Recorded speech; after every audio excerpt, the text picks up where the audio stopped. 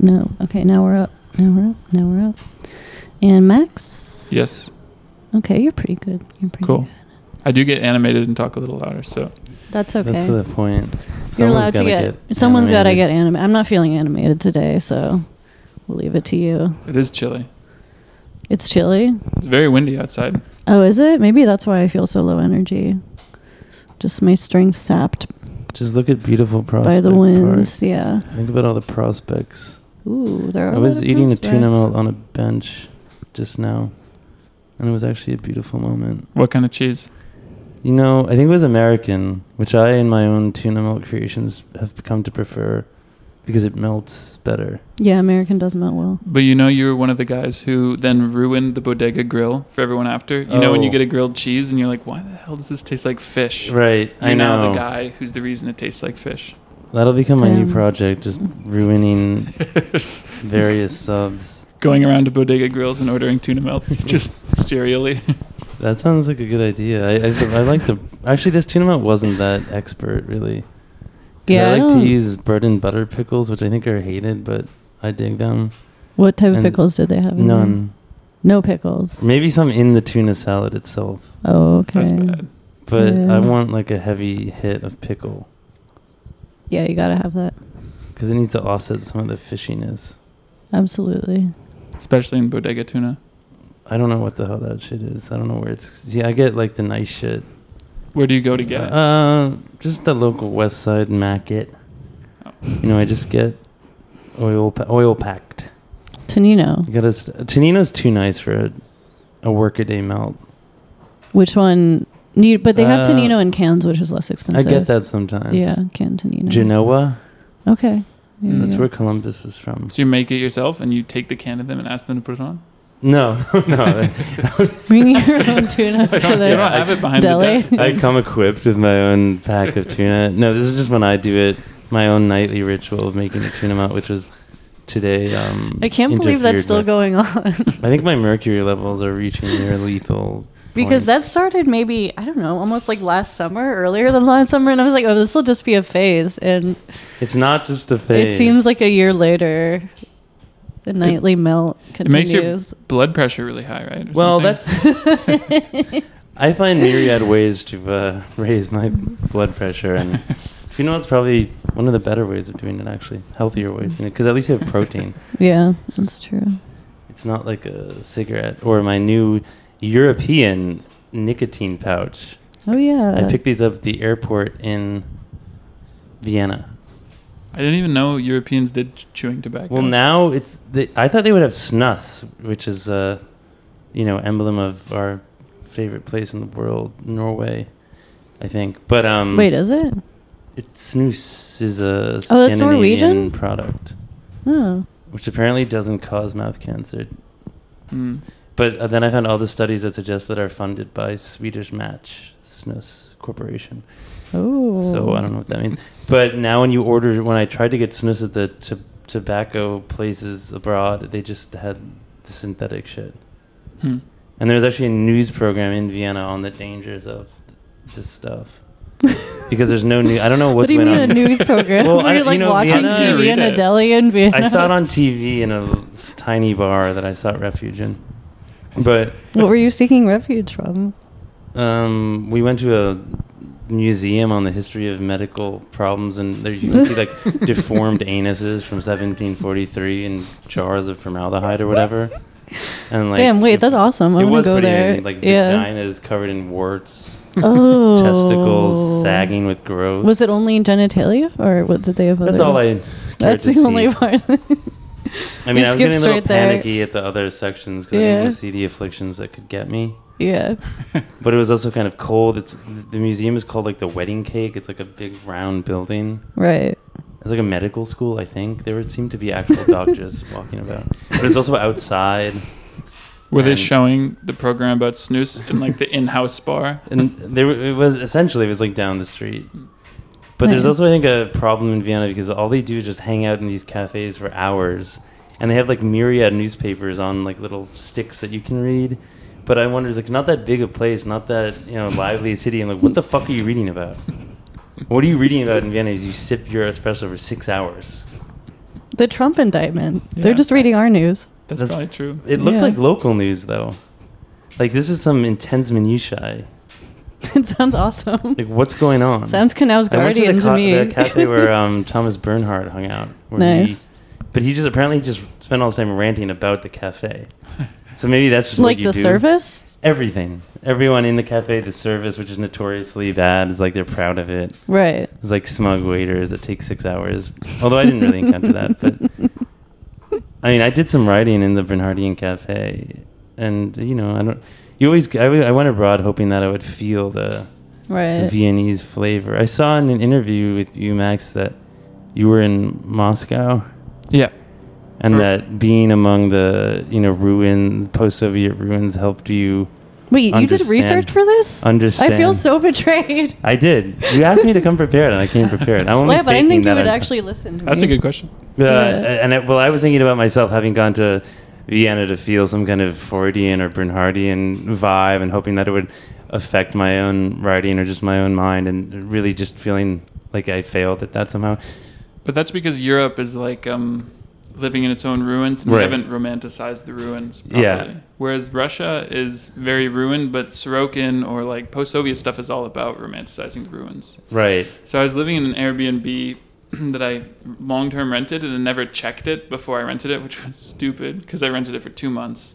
And you didn't even look at the rating? No, I did. It had a good rating. What was the rating? Like 4.8 maybe? 4.8? If it's not above 4.9, I think you go to... Maybe. Use Airbnb. It was bad. Well, it was okay. The apartment itself was pretty nice, but it was in a shit building. Just an awful building. There was like this, I think it was a Hrushevka. So it was the concrete tenements built by Khrushchev. And who's that? The Khrushchev we say. Oh. Yeah. Sorry. Yeah, sorry. We're I sound like the asshole. We're yokels around here. It's like the person who goes to the bakery and is like, "May I have a croissant?" No, I actually studied Russian and I just never heard him called that. Yeah. What I heard was хорошо, like good, and I was like, they're good apartments. What's his real name? Khrushchev. Oh, you were just pronouncing it. Yeah, because we just say Khrushchev. I don't know. Sometimes the pronunciations get really fucked up. How did our romanization get so off? They do that a lot though. Yeah. Like borscht has no T in Russian, just borscht. I don't know why. I would say that's actually on par with like Wade Giles and romanization of Chinese, which is quite something. Yeah. Well, it's weird if you think about how we name other countries from what they're actually named. Yeah, that's actually a little pet fascination, like endonym versus exonym. Mm-hmm. Like if you look at like the Basque language, like they're obviously it's a completely somewhat alien language, but their names are just entirely different. They have none of the same names for their own places. Well, with Russian stuff, it's just hard because the whole pronunciation is determined by stress, like where you put the stress on the word. So intonatia. Exactly. Yeah. So if you spell it, you can't actually know. In English, you can't know what it is. And in fact, that's one of the worst parts about learning Russian is if you spell it in Russian, you can't know how it's going to sound unless you pre-know the stress. And the stress is not marked. Yeah. So it's annoying. That's like linguistics nerd stuff, but I mean, it's just... Same in Chinese. You can't know you just have to know. And in Arabic, I guess there are no vowels written, which is insane. Yeah, I remember learning like Hebrew. I guess it's different, but yeah, in Hebrew school they like teach it to you with all the vowels, and then like when you're in 6th grade, they're like, by the way, nobody uses these. Yeah, like in Israel, I took Arabic. They just know. I took Arabic for a month, and then the guy made us do a dictée, which is insane. If you've taken Arabic for a month and you like know 10 words, and he's like, watch the news and write what they say. It's Hell like, yeah! I can't fucking do this at all. And I was like, Tarek, this took me like 3 or 4 hours. Like it was really hard. And Tarek goes, Max, I think if you are not studying for 4 or 5 hours a night, you will fail. And I was like, okay, well, that's awesome. Goodbye. I dropped it. He was very, very, but it wasn't true, obviously, because no one was being held to that standard. He was just trying to scare me off. What? Do you think he had something against you? No, it's like it's a teaching tactic that I think is stupid, where it's like nagging?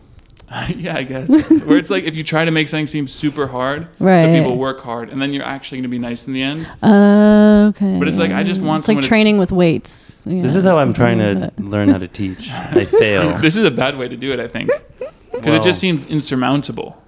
Yeah, I could, but if I just try to be a little more insurmountable, I might actually become a competent teacher. But anyway. You think you're too surmountable right now? Yeah. excessively surmountable. That's one way of putting it. When I taught Russian, I like to just be very straightforward. Like, here's what we have to learn. But I do think that sometimes people take advantage of that because the good students, it works better with, I think. The medium or bad students, it works worse with because they just go, this guy's a pushover. Right. Yeah. Oh, So for sure. Maybe Tarek. Maybe Tarek was on to should talk to Tarek something. was him. maybe right. Tarek Bel Hussein. I think he still works at Columbia. Shout Maybe out to I'll meet him. Tarek. Come on the pod. Shout out to Come on the pod. Yeah, We've never had an Arabist on the show. Mhm.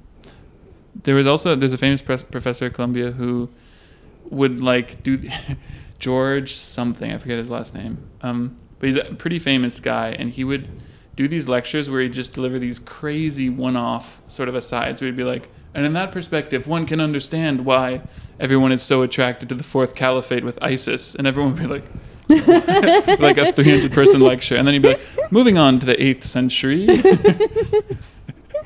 Just smuggling that in there. Yeah, he's actually infamous for doing stuff like that. There are a lot of like Fox News articles, like George, I think Saliba is his name, but I forget. George Saliba says this about Israel and Palestine. It'll be like just a one-off where he really likes getting the zingers in there.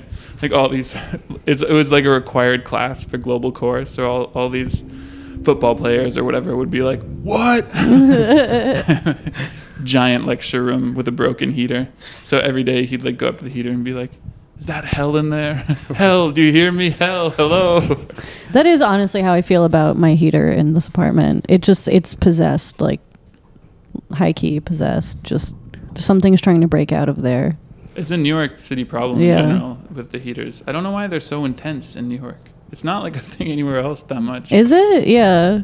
You gotta like open the windows just to ventilate it. Yeah. Cool down in the middle of winter. When Vladimir and I were staying at an Airbnb in San Francisco on our tour, they had these bizarre heaters, and it was really cold in San Francisco, even though it was September. They were like, I'm pointing at something now, but it's like shoulder heights, vents. They were pretty narrow, built into the walls, and they smelled like paraffin, just reeked of paraffin. So you turn them on, and the square meter around them would be a literal sauna, and the whole apartment would smell like a paraffin lamp. So that's awesome. That's pretty bad, I think.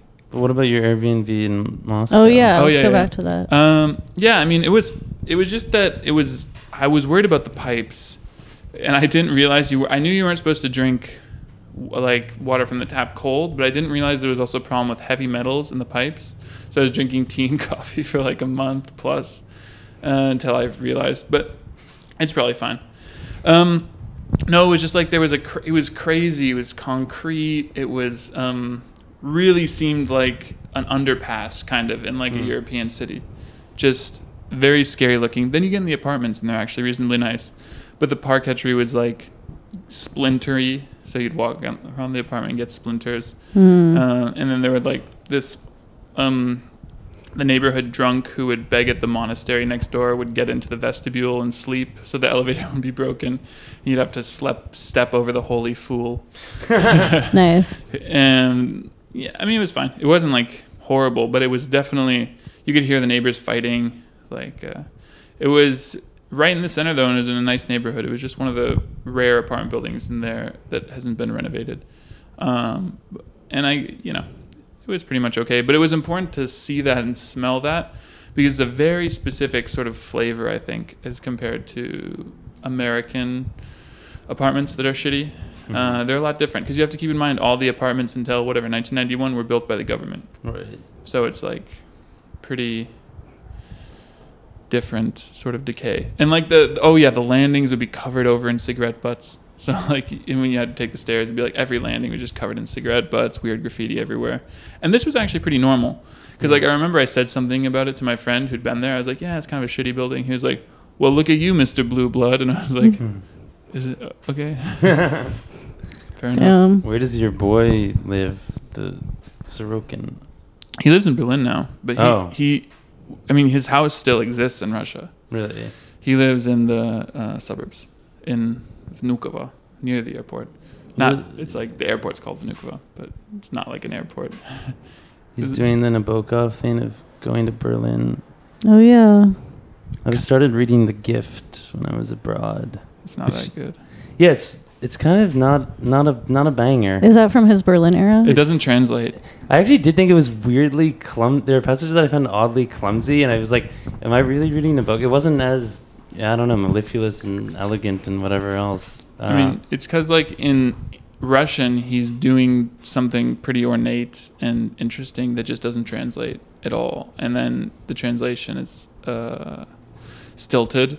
And then the content is sort of like, if you're not super schooled in Russian literature, it's like, why does this guy hate Chernyshevsky so much? And what is this what it is a parody of Chernyshevsky is what is to be done in the style of Gogol, which is like insider baseball to the max. Well, they have this big conversation too where he shits on a lot of other Russian writers, two of whom I actually like, that you mentioned in the interview I read and research. Drew's really rubbing this in my face that he did more research than I did. Goncharov. Goncharov. Yeah, Goncharov. That's what I mean. You can't know that. Like, you can't know that it wouldn't be Goncharov or like. Right, you don't say know. Nabokov. You say Nabokov. Yeah. You can't know that unless you know Russian. It's super weird, but yeah, Goncharov. Yeah, I came prepared to mispronounce my Russians, but yeah, he shits on him. I think he shits on another dude I like. Sergei Aksakov. You know him? No. He has a book called a boy's memories or some shit, but. Maybe these Russian writers really love looking back on their beautiful boyhoods. No, I'm serious. Nabokov, it becomes insufferable to me, and just the reveries. Well, didn't he have like a really nice little aristocratic he lost boyhood? It, and he's in exile, and he hates Freud, but he's really Freudian. He was a fancy boy. Yeah, he probably he was stuffed with bonbons and always warming himself around a samovar. Is like, and he remembered little Tanya sucking on a lollipop as the balloon man came by. Yeah. Okay, yeah, he had a great fucking boyhood and he lost it. That sucks. Yeah. I mean, can't relate. Nabokov's taste is bad. Like, well, it's just like wildly inconsistent. His taste in other literature, you're saying? Yeah, he's infamous for this. He hates Dostoevsky. Yeah, Thomas nice. Mann he hated. He didn't like Faulkner. Pretty much anyone good, he hates. Did he like anyone? Yeah, good? Were there any good writers he liked? He liked Kafka. Tolstoy. Yeah. No, of course. Like his lectures are full of praise, but that's a pretty rarefied crew. It's like Ulysses, Proust, Petersburg by Andrei Bialy. What are his 5? Then I think Metamorphosis. Doesn't he do Jane Austen somewhere? I don't. This might be a different collection. Yeah, I forget. But anyways, he loves Proust. He loves Ulysses. And that's all he loves. That's all he loves. So this novel, do you think there's any way that could be that anyone could translate it in a way that would make it good in translation? The Gift? Yeah. Is it It's just insider baseball-y. Certain things don't translate well because people it's just going to be like, people won't find it significant. So would the average Russian reading it in Russian find it to be? No, but the average Russian who'd gone to college, the average college-educated Russian who'd studied some literature would get all the jokes. Okay. So it's like... Yeah, this does sound like kind of insufferable. It's annoying. I mean, it's basically like just a bunch of... Like a lot of writers from whatever just like chatting about other writers. Yeah, that sounds really bad. Parodying other... There's also like poetry that's meant to be the character's poetry, but there's like long, swaths of his poetry that you read that... It's unclear. I don't know if it's meant to be good or not. I mean, it's about his literary gift, essentially. Yeah, and that's the most insufferable part about it, is that it's called The Gift. Yeah. Damn. Can you imagine? All right. I mean, it's basically Nabokov just saying, look how fucking talented I was. Yeah. Look at my beautiful boyhood. And I like Nabokov a lot, but this book just like brandishes it full fucking on. It's also just like he had 2 stages of writing, and in Russian, he actually writes in a much more ornate way because he's better at Russian. Mm-hmm. Like... Actually, Nabokov's sort of a funny example of people hold him up to say that people can write in their non-native languages, which of course they can, but you lose a certain kind of precision, I think, no matter what. And Nabokov is a good example of that because no one could mistake him for a native speaker of English in his writing. You don't think so? No. I think he just sounds like a very, very well-spoken non-native speaker. It's not a bad thing. It's still super cool and super good prose, but I think you read it and it's still, especially in the dialogue, it's quite... odd. He sounds like people used to say this continental, like it's like just this very cosmopolitan form of English. That's to not his credit, great. his narrators is often a layered or mass thing going on where they may have a European mysterious background. Right, yeah, like in Pale Fire, it's narrated by this guy who's poor or oddly ornate English. Yeah, but can you imagine him trying to write like a dialogue between two people? In like a plain spoken English. Even I found some of his dialogue in the GIF. I mean, I guess there you're meant to understand That's translated, sort of like literary fantasy land. Even that sort of unconvincing, though. I'm pretty accepting of seemingly unconvincing dialogue. In his older stuff, he's much better with tone. In his later stuff, he just creates an book of his genre, which is sort of like the Murakami thing, where you create your own little world with highly specific motifs you just repeat. Ooh, what are Nabokov's motifs? Chess, like pasta, wife murder. Seriously, that's a big one. I think that would be called. The best one is probably Ada, which is out. Oh, I think it's so good because it's a novel about incest between twins. Right. Oh, nice. Why that's so good is because Nabokov loves himself so much that the only convincing emotion he could portray is fucking your twin. Well, that's why I thought Lolita is about pedophilia inevitably, because he's so arrested in his childhood. That's like the only place. Oh, interesting. I've never heard that interpretation. That's my interpretation of it. So it's his love for his own childhood and the inner child Nabokov. That I'll buy it. It's a function of his own kind of narcissism almost. Yeah. People were worried, like educated Russians before Nabokov's personal papers came to light were worried that there would be pedophilia stuff in them. I've heard conversations where they were like, thank goodness there was nothing. That's actually a really good way to make Russians mad. How do they feel about Nabokov? Like, what's his presence? Love, adulation. Interesting. There's at Vladimir's house, there was like a fan. There was a dinner. This is Vladimir Sorokin. Yeah. Not Vladimir N. No. Yeah. In Berlin, and I was sort of saying, in English, to be honest, Nabokov sounds like a non-native speaker. They got so mad. Like, this composer guy stood up and was pacing around the table, like, rubbing the bridge of his nose. I was like, look, it's Stilton cheese. You wouldn't expect it to be good because it's mold, but it actually is really good. That's sort of like Nabokov. He writes very strangely, but it works. But for most people, that wouldn't work. Right.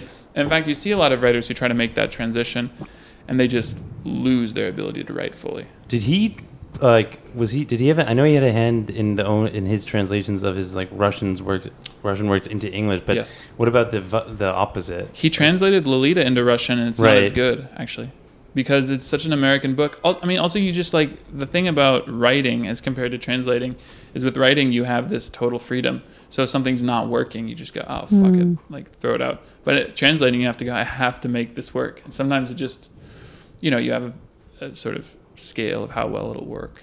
And certainly, I think the translations are good of all the books into English. The Gift is the one that works the least well.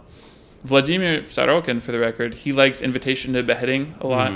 He likes Ada, and he likes not all of Lolita, but he likes the final confrontation with Quilty, which is that's my least favorite part of the book. Really. Interesting. It's a highly specific taste. I like Glory a lot. I've read that one. That's a translated one. That's a good one. That's sort of more I don't want to say plainer, but it has a kind of early directness to it that's intriguing. I loved Laughter in the Dark. That's a good one too. I thought it was fucking spectacular. That's a really good one. I haven't read that one. Oh my god, you would love it, Drew. The main character in it is totally your type. It's really good. She reminds me a lot of someone who's been on this podcast. I'll approach it. The weirdest part is that's got a Latin title in Russian, Camera Obscura, but they just took it out. Which Laughter in the Dark is kind of an odd title. No, it's so good it's because.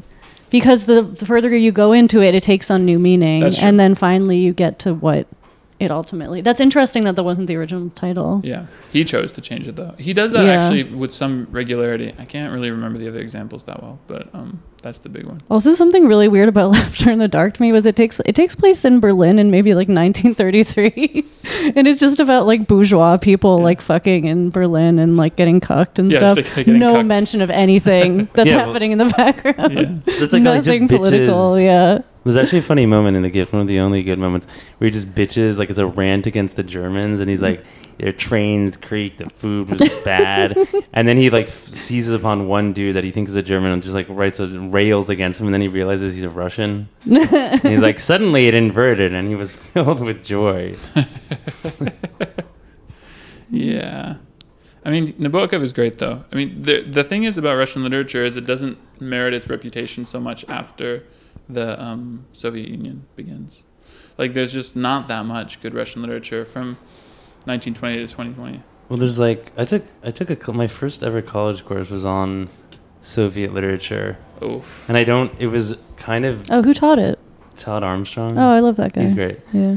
But it was like, Soviet realism and like kind of just propagandistic and dry and like pages and pages about like factories and shit. There's a cottage industry of academics trying to pretend it's good literature just for their paychecks, where it's like... Yeah. You just have to. This is modernism. This is modernism. And you're like, it's written in a little bit of a clipped style, which I guess is interesting, but it's just like a very typical plot about a factory reaching its production quotas. There's this broad, Anna Akhmatova, who always gets trotted out. Is she Soviet or is she earlier? Yeah, she's a poet. So, but I think because she's a woman, she always gets trotted out. I always hear about her. She's a great poet. She's a dissident, I think, is more the reason. So, like, there's actually checks all the boxes. Yeah, in the Sorokin book that's coming out in January, one of the 3 next year, his best one, Blue Lard.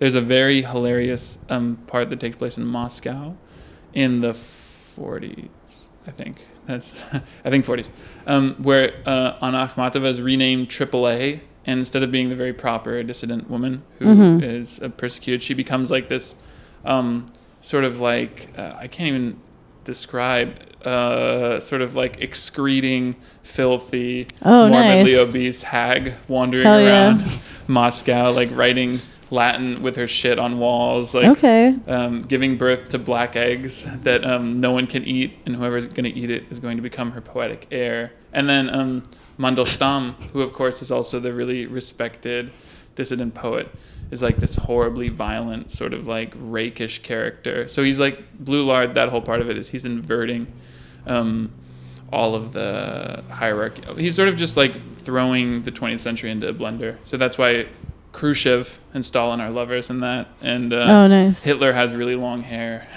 and it's America who does the Holocaust. In America, nukes. Nazi Germany nukes London. Okay, this is getting into like Martin Amos territory. Yeah. No, Blue Lard's really good. This is getting into Times Era territory. What if America did the Holocaust? We love that. You can make a cottage industry of like books that like reverse the various iterations of the Holocaust. Yeah. That's awesome. But the Anna Akhmatova, the funniest thing is there's a poem called Cunt, which I had to translate as Pussy for the Meter by Pasternak. Pussy for the Meter. Which is written by... That might be the episode title. Cunt is like a very metrically dead word. Cunt. It's like it stops the line. That's why it's beautiful. That's very true. It's beautiful for that reason, though, in a weird way. Well, it's a good interjection. That's why British people say it so much. It's like their period. But you had to make it pussy. I had to make it pussy to make it in iambic tetrameter that sounded good. I'm always saying this. But Vladimir texted me when he was reading. He was like, "Why is it pussy and not cunt?" And I was like, "Vladimir, I'm sorry." Can they ask? Because in Russian, actually, the word for cunt is a lot like the word for pussy. It's pizda. Oh, okay. Very metrically nice. Yeah.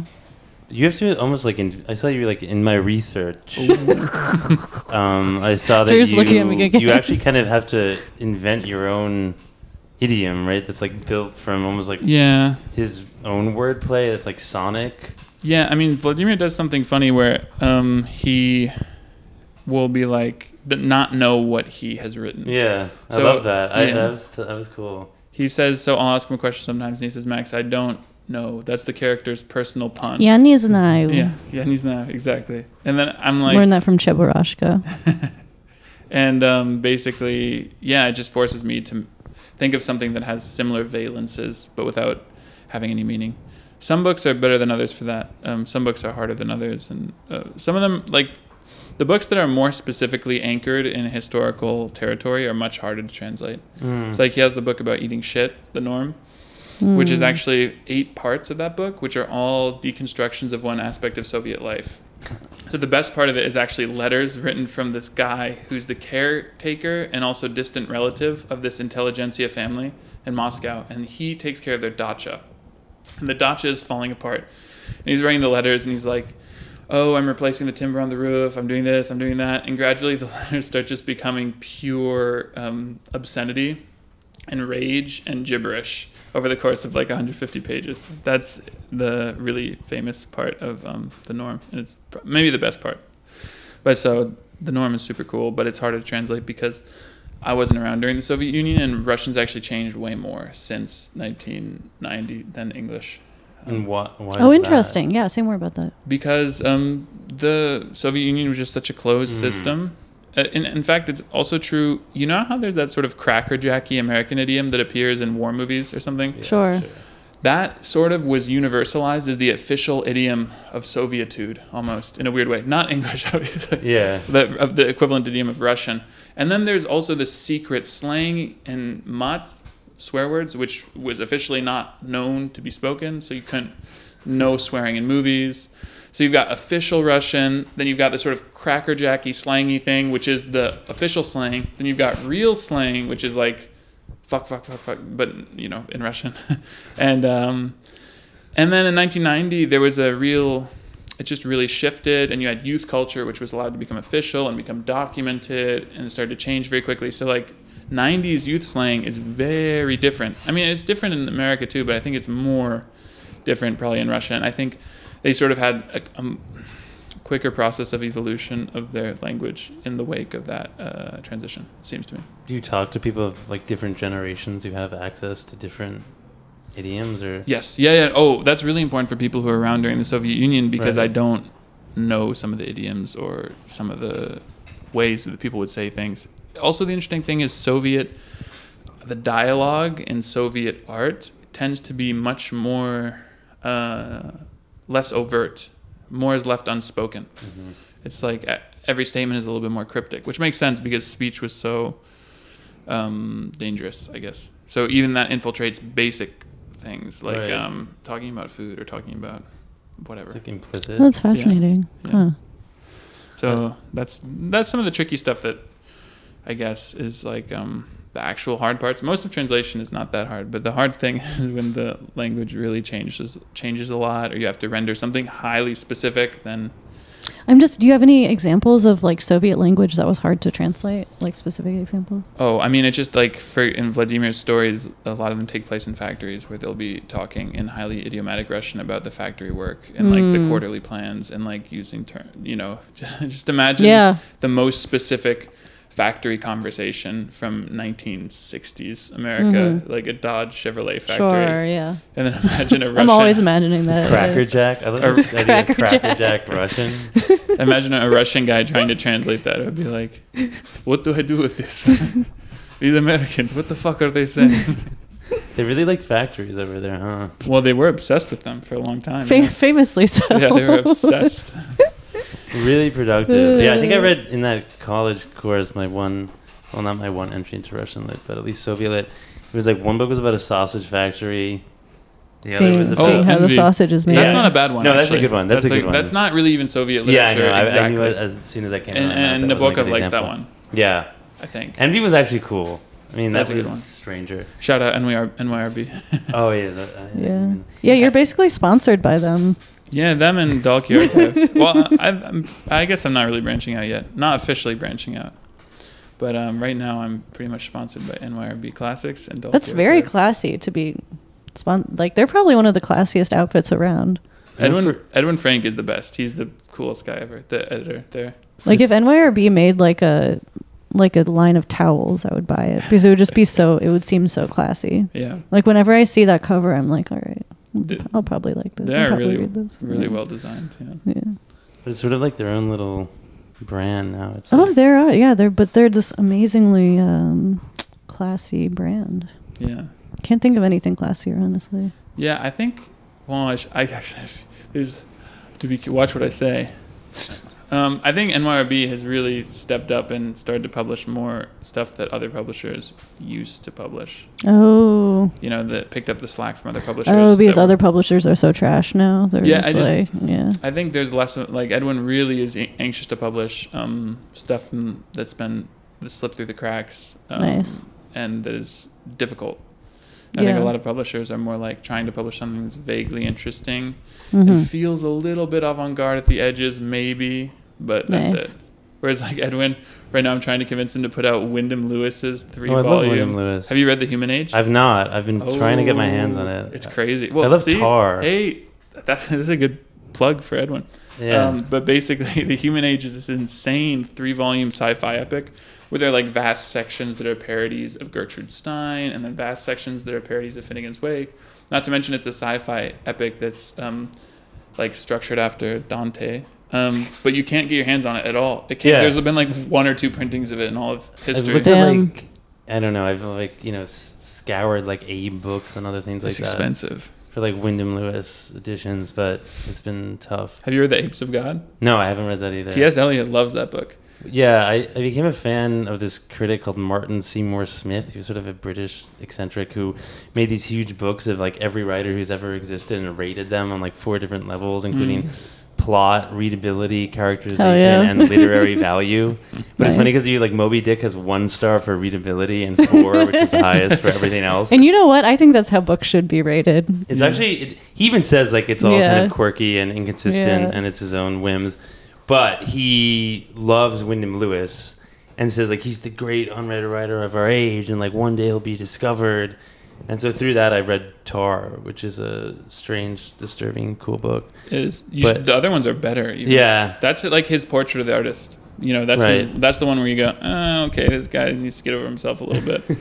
The long dialogue sections where it's like him and his lover like, you need to love me, but I love art.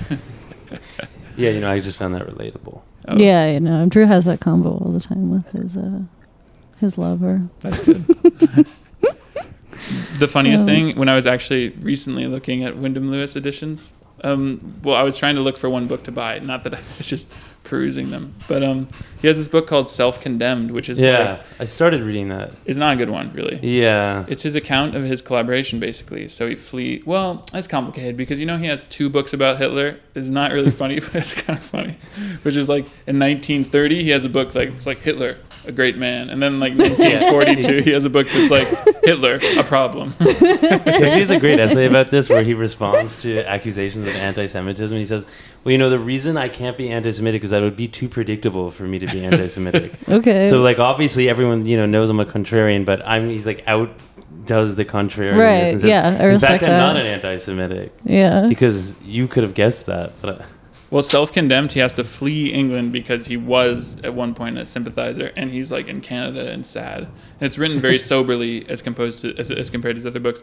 But the new edition, since Black Sparrow went out of print, is books exploring Canada by some like D-grade press. Books exploring Canada, Self-Condemned. Wasn't he like born? There's like a myth of his birth. Like he claims he was born on a ship on the coast of Prince Edward Island. I don't know. That's awesome.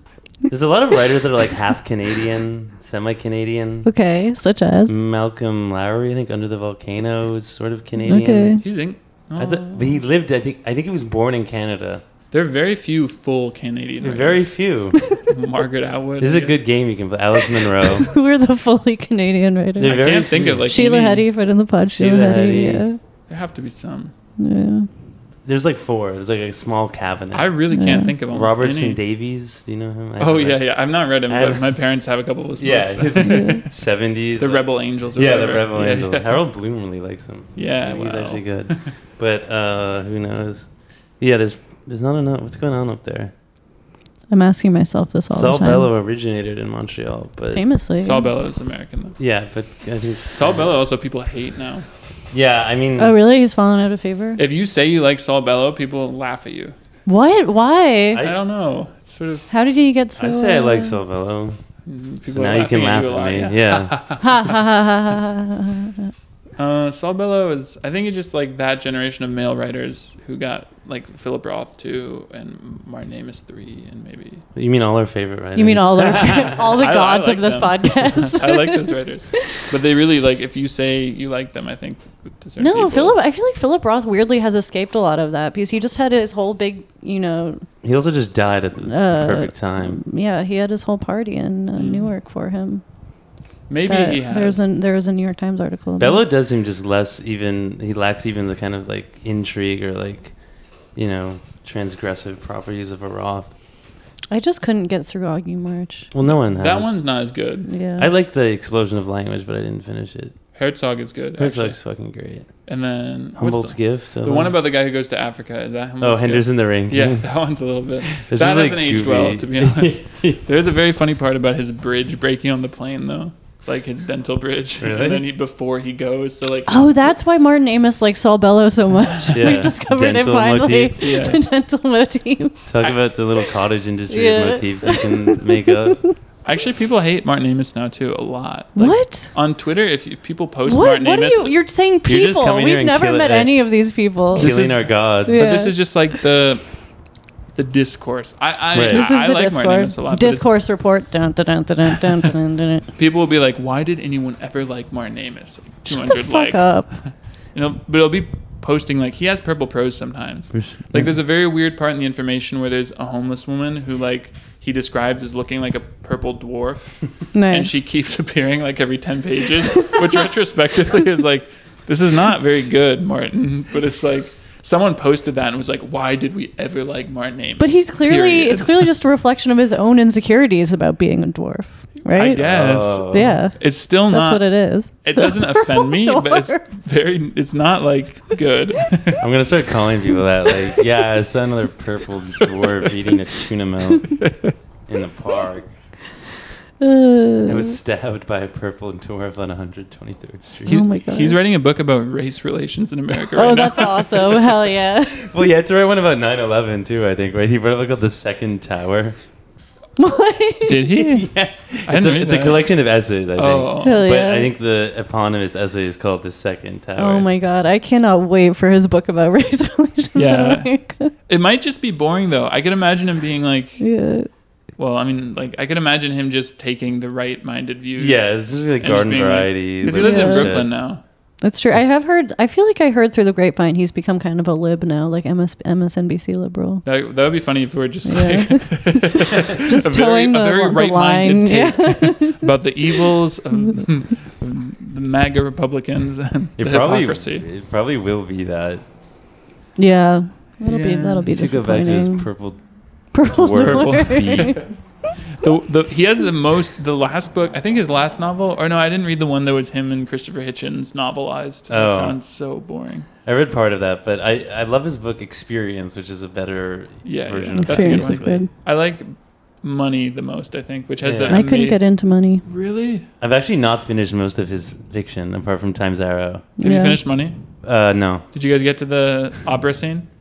didn't make it there. Oh my No. So it's like, I think he's taking a prostitute to the opera Okay. in a rented tuxedo that he's morbidly obese, so they have to like get him into it and they sort of tie him in. And he's at a Nice. like 5-hour opera and it's He's making this prostitute sit through an entire opera. maybe it's not a He prostitute. better have paid her a lot because I swear to God, I cannot sit through those things. Maybe it's not a prostitute. Worse than any sex act, really. It's.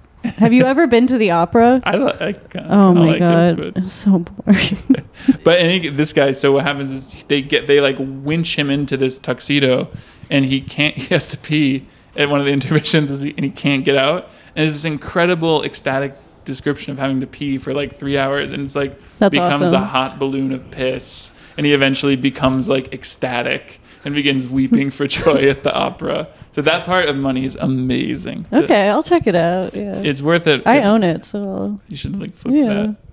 Maybe I'll skip ahead to the. Yeah, I'll the big- check in the on big that tonight. pissing scene. Yeah, I remember the hot balloon of piss very clearly. the hot balloon. I do like that. Yeah. That's the best thing to do at the opera. Just Winch yourself into a much too small tuxedo and then try to go pee at intermission. Fail. Return to your hired company. take a whore to the opera. Yeah, That sounds. What's your problem with opera? it bores me to tears. I was just like, I thought you were all like hyped up on opera. no, that's like no. The problem is a lot of people I hang out with are. Well, why are you hanging out Yeah. with opera goers if you loathe the opera? I just like can't. I don't know. I felt so disappointed. I really wanted to be into it, and then like within 2 minutes, I was like, maybe I was seeing the wrong one. I don't know. What one I'll did you try it see? again. Medea. It was- Yeah. Is it like a Greek tragedy? Yeah, it's about this broad who I don't remember. Kills her kids. Yeah, that's They're right. always doing She that. did kill her kids. I left at intermission. Do they have subtitles at the opera? Of course. Yeah. They have this little baby cool. screen that like will show you what's happening. Have you ever translated an opera? Go through it. Actually, that's a funny story that I was supposed. So this is a can of worms, actually. No. Open it. Okay, this one I can, because this guy, Konstantin Bogomolov, who used to be really good friends with Sorokin, is like was the best conceptual theater director in Moscow. Mm-hmm. Really a revolutionary talent. Has since become like a Putin lover shill. But he was supposed to reach out to me to translate a redo opera text that Vladimir had written for The Triumph of Time and Senselessness by Handel. But he just Google translated instead. And I went to the opera, and it had the titles on the side of the screen that I was supposed to do, and it was like incomprehensible. But it turned out to have been, there was like, the opera had some problems. Bogomolov's staging had like blackface in it. So I thought you were gonna say like people had their back to the audience. No, it was like, there was like a whole Bogomolov. So this Sorokin, to be very clear, did not. Sorokin just wrote like poetry that Bogomolov staged. So Sorokin had nothing to do with the blackface. But when I was watching it, there was like a guy pretending to be disabled eating ice cream and spitting it all over the stage. Like, it was insane. And like there was then a whole part where it was like they were showing the ISIS executions on a big screen, and like 4 elderly women left and like were very audibly saying bad things about it. It was this sounds kind of brilliant, actually. It sounds right up my alley. It was pretty surprising. I was just like, whoa. And it wasn't actually exactly blackface. It was like it was actually worse, kind of. Oh, okay. In what sense? Worse than blackface. No, I mean, it was like, I don't remember exactly. I'm not even sure. No, I mean, it was oh God. I'm like desperate to see a video of this opera It's now. probably on the internet, to be honest. But it's all Bogomolov, who's a Vatnik shill, so he can take the blame. But he was once a very good theater director. But the thing is, he got really anti-woke. That's the reason for it. Right. He was actually paid. This is the crazy part about this, is he was paid by the Kremlin to be anti-woke. So he wrote a whole like editorial that was like, why Europe is being destroyed by woke in like Russian. Okay. And so he went from being like the guy people were protesting his staging of Brothers Karamazov because there was like simulated sex, to being like the guy who was being super anti-woke in his redos of Handel. And then that was the point when Sorokin stopped working with him. And then he did like a version of Demons, the Dostoevsky thing that he starred in, that he turned into commentary on wokeism. What do you call woke in Russian? Woke, I think. It's just woke. They don't really. There's no Cracker Jack. There's no Cracker Jack. No, there's no Cracker Jack version of it. But I think it's so weird to imagine, like, that's the interesting thing about the Kremlin, is they were funding this sort of postmodern stuff for a while, or like they were funding weird stuff that you cannot imagine in America, like Trump funding. Isn't one of Putin's dudes, like, wasn't he involved with the avant-garde? I forget his name. I only know this from the Adam Curtis documentary, but and therein lies the extent of my knowledge on the subject. But friend of the show, I remember Adam being Curtis. a little excited at first. I'm like, damn, you mean he's Putin's avant-garde? Yeah. But of course, as we said, even our friends, the modernists, they were all fascists, so who the fuck knows? But you can imagine Putin watching the like ice cream mess and the ISIS execution in this opera and being like, good. The anti-woke agenda is succeeding. But no, the craziest thing is Dugin as well, who's just a straight fascist. He came up with Mamleev, who is a short story writer, and Limonov, who you guys probably know about, the autofictionist who founded the National Bolshevik Party, blah, blah, blah. Yeah, vaguely. Autofiction is... What's wrong with the autofiction in this regard? He was an autofictionist who... The autofiction's good. His early books are good, but the issue... As Will Self teaches us, autofiction is good. Autofiction is fascist? No, but he emigrated here, and actually his first most famous book is called "It's Me, Eddie." His wife, his wife leaves him. His very beautiful, as he describes it, wife leaves him, and then he's like so desperate that he starts sleeping with men. Right. Oh, nice. I was once chastised at a conference for saying he was bisexual because of that. Like, you're supposed to say he's a man having sex with men. It's like, oh, okay. Okay, whatever you say. All right. When was that book written? It's Me, Eddie. 1980. Yeah, I think there's something. a John Updike essay on it. It's a really good book, actually. But then, so he returned to Russia and became a fascist, basically. Oh. So it's pretty interesting that there's probably the preeminent, second most preeminent, because Dugin's the most Russian fascist, has a book about being so sad your wife leaves you that you try out homosexuality. That tracks somehow. Yeah. Yeah. I just think it's funny to imagine like his super homophobic, like jock idiot followers being like trying to explain it away. Like it was just America. Like, you know. Yeah. America does crazy things to you.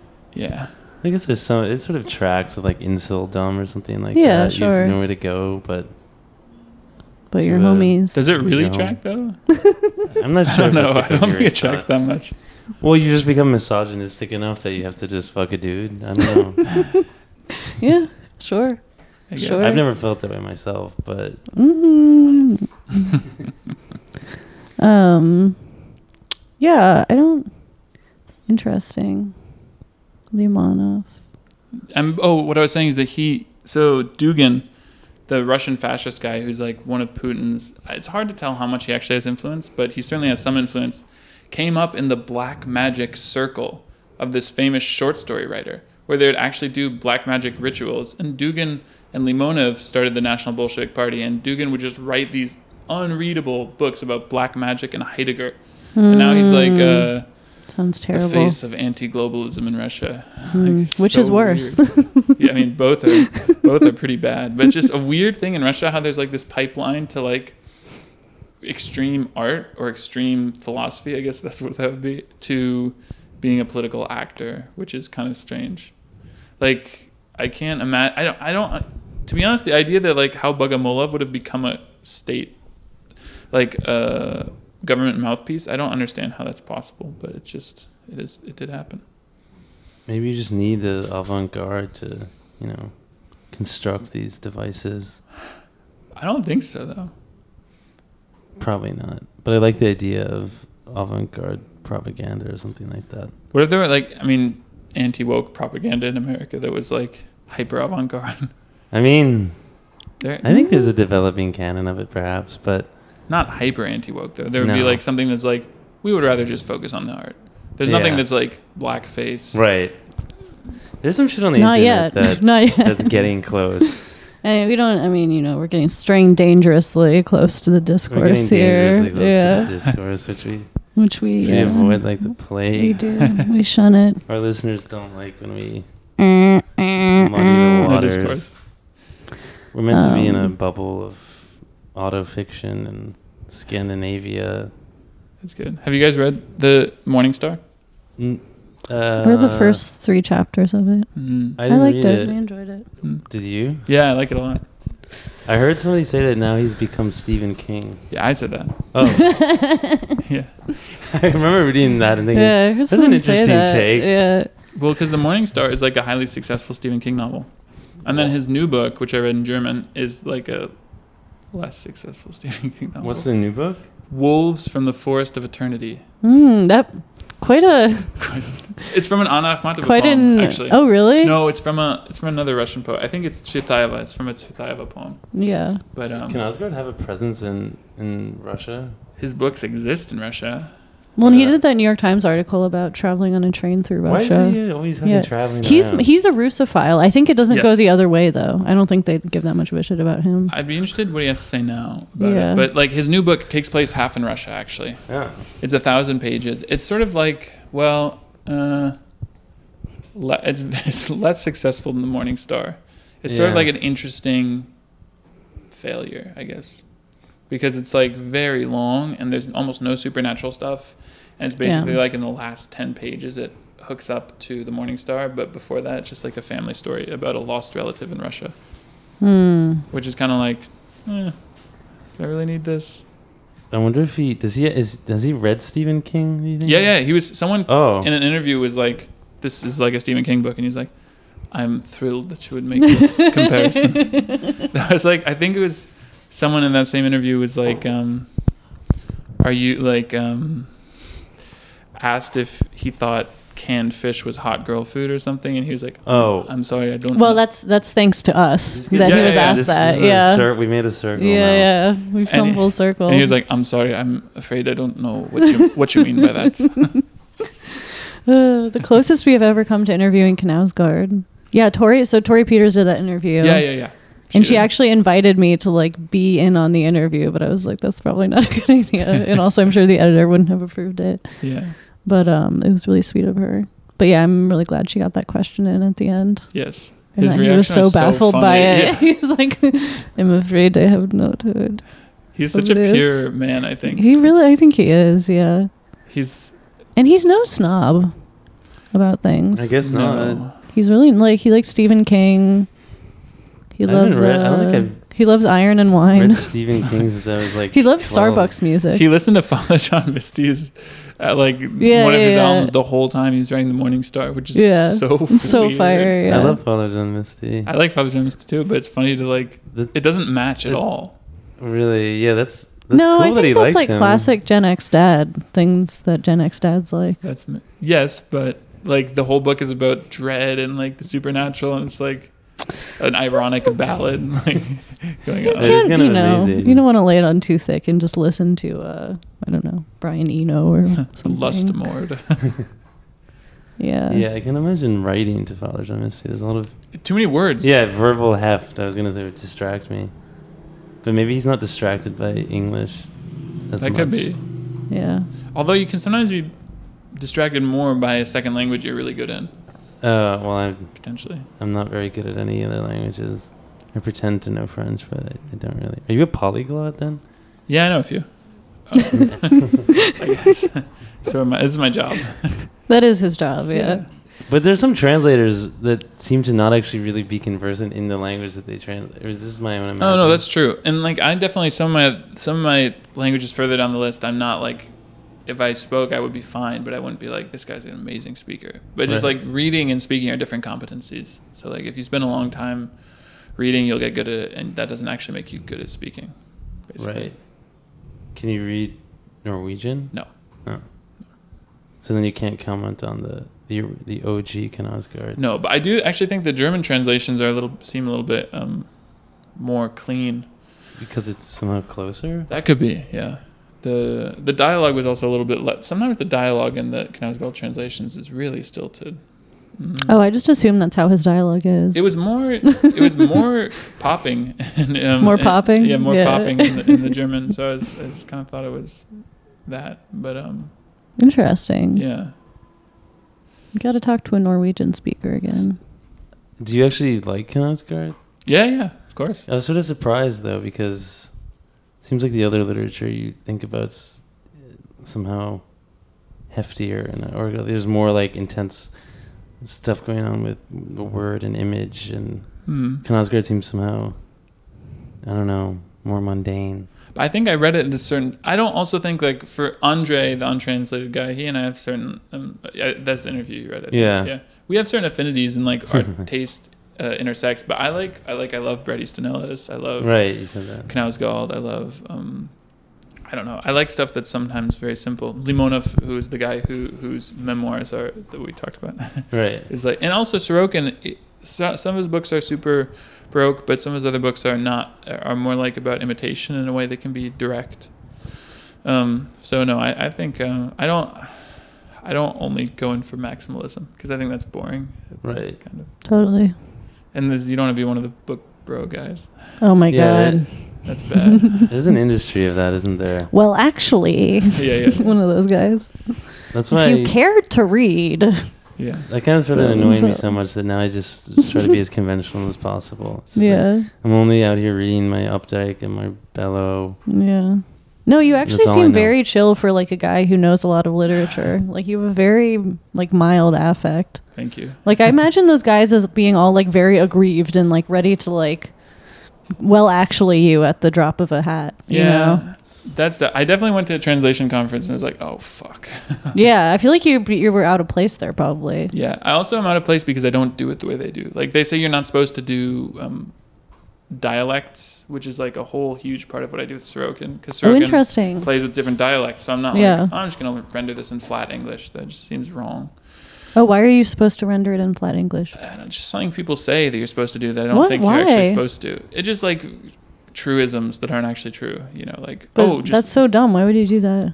Well, I mean, like, people do say, well, it isn't American English, but it's like the whole thing is in American English. So it's like, but this sounds like Southern Americans. And it's like, okay, so. Oh, my friend Brendan, who's a translator of Chinese, that's like his favorite thing is like finding like specialized like Yiddish words to translate a Chinese word as, or like weird things actually, like this that. This is another thing I noticed in my research that it never occurred to me that a translator might do, where you appeal to like a third text. Like, or like you said, you'd like, I don't know, think about like Faulkner or Cormac McCarthy or Hemingway or or even films and other things like that. Through which you know, like pour, like, I don't know, it's like a filter or something, or it's a way of making your vision clear somehow. Yeah, because all books are operating out of a canon in a way, and especially in a translation, it would be foolish to imagine that you can like do something totally new. You can try that on your own, but in a translation, you shouldn't be like, I'm inventing a new language. It'll be a failure, likely. I would think so. Yeah. I would think so. Have you ever tried to write like your own prose in another language? No. Yeah. No. That's what I mean. Like, I think that it's really important to. Some people don't agree with this, and I think it's obviously admirable to try to write in another language, and I don't think there should be any barriers to anyone writing in English whose native language it isn't. And some people may be very good at it, but I just think that, like, with myself, and I think this generally to be true, and I think it's especially true of translation, not necessarily with one's own prose, but with translation, I see people getting into a lot of trouble. They're like, I understand this text better than anyone. I'm insert nationality here. And you go, okay, yes, but actually, I can subcontract comprehension to anyone. Do you know what I mean? Like, I can go, what does this mean? What is this idiom? Blah, blah, blah. But you can't subcontract the ability to render style, because that's my job, basically. So it's very true. Yeah, I think people get into trouble with that. And you're the guy that knows that you need pussy, not cunt. Yes, that is me. That's exactly me. We can all aspire to be that guy. Yeah. Well, didn't Beckett write? He wrote in French to like simplify his prose, I think. At one point, but I mean, Beckett also. I'm not that big of a fan of Beckett, to be honest. Really? I think he's okay, but I think it's like sort of just like a guy. It's sort of just typing in a way. Yeah, well, I know Martin Amis hates Beckett. He says makes his teeth hurt. I'm serious. If I'm not wrong, that's what he says, which is... Yeah, it's actually not that much of a distinction, though, because presumably his teeth are maybe his teeth always hurting. Yeah. He had a toothache before he started. I think waking up makes his teeth hurt. Reading Malone Dies. Yeah. Yeah. I mean, the issue with him is that, with Beckett, is that he frames all of his work as a reaction to Joyce. But he was a student of Joyce. What that means is that... Didn't he fuck his daughter, too, and then she went insane? I'm not kidding. I mean, I think she was probably going to go insane anyway. It was like, it seems like a one variable model there. It's like a George Costanza moment. But I think so. The work is basically just seems to me to be a very what he says. The famous thing is that whereas Joyce does more, I'm going to do less and reduce. Right. And I think that it's just sort of like a Nietzschean terms, like a resentment-filled project kind of. That's what I just end up finding it kind of boring and like not interesting. Whereas like Finnegan's Wake is super annoying, but it's interesting and liberating in a way. And I think the trilogy, Beckett's trilogy, and his later work even more so, is sort of like at the end of the day you go, okay, cool, good job. Yeah, it does almost just become silence, but not to mention his theatrical work is like a joke. Why do you say that? It's literally a punchline. Like Endgame. I kind of like the seemingly the tomfoolery. Yeah, Drew's a tomfoolery People slipping guy. on bananas. It's one of his favorite bits. A guy getting pulled off the stage with a cane never gets old. Yeah. Yeah. A purple dwarf. Oh God. Entering stage right. That's the kind of thing people rediscover, and that it's like that's also I'm glad I can set the record straight about Bogomilov's production of The Triumph of Time and Senselessness. Are dying to. So now, if anyone's somehow stumbled across this on YouTube, they'll be like, Vladimir wrote that stuff? No, he didn't. Yeah, that's yeah. But this is now in the public record. Let it be known. Let it be known. Bogomolov did that before Vladimir stopped working with him because he's being paid by Putin. But Martin Amis did write the purple dwarf part, so he can get in trouble for that still. Does Vladimir have any thoughts on Knausgaard? Does he know? Well, I shouldn't say them. Oh. Well, we want Knausgaard to write an article about Vladimir eventually, but the love is not exactly a two-way street. Damn. No, Vladimir hasn't read that much. I gave him My Struggle in Russian. Yeah. And I don't think it took. Eh. It didn't take. Maybe you should take listen for to the everyone. show. He should come on the show. He should listen to the show. He should listen to this episode, and then we'll probably do anything but convert him to the cause. Yeah. He'll steer clear. It's just going to be Will Self 2.0 episode. He's going to say the exact same Will thing. Self today in that essay that... Yeah. Wait, I want to get that essay out. I really to which you enjoyed drew looking at that. He did write a little more, Wait, at least neutrally. That's my phone. Oh, that's fine.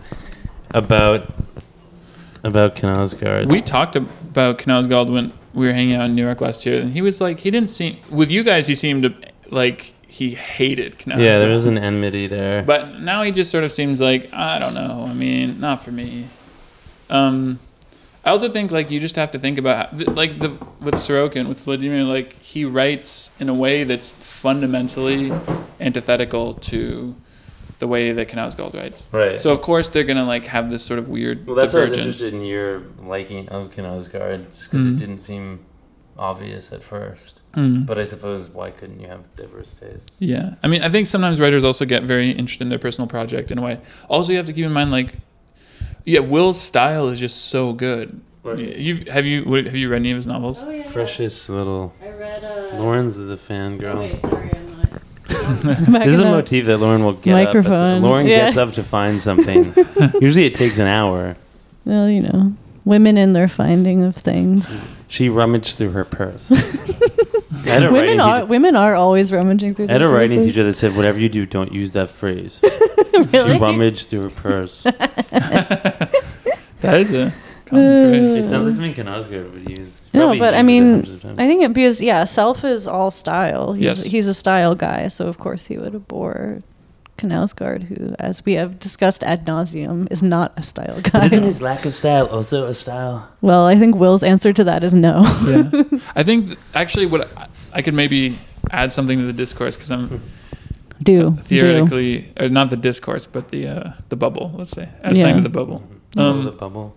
Basically, I think that Knausgaard was trying to become a Hanke figure.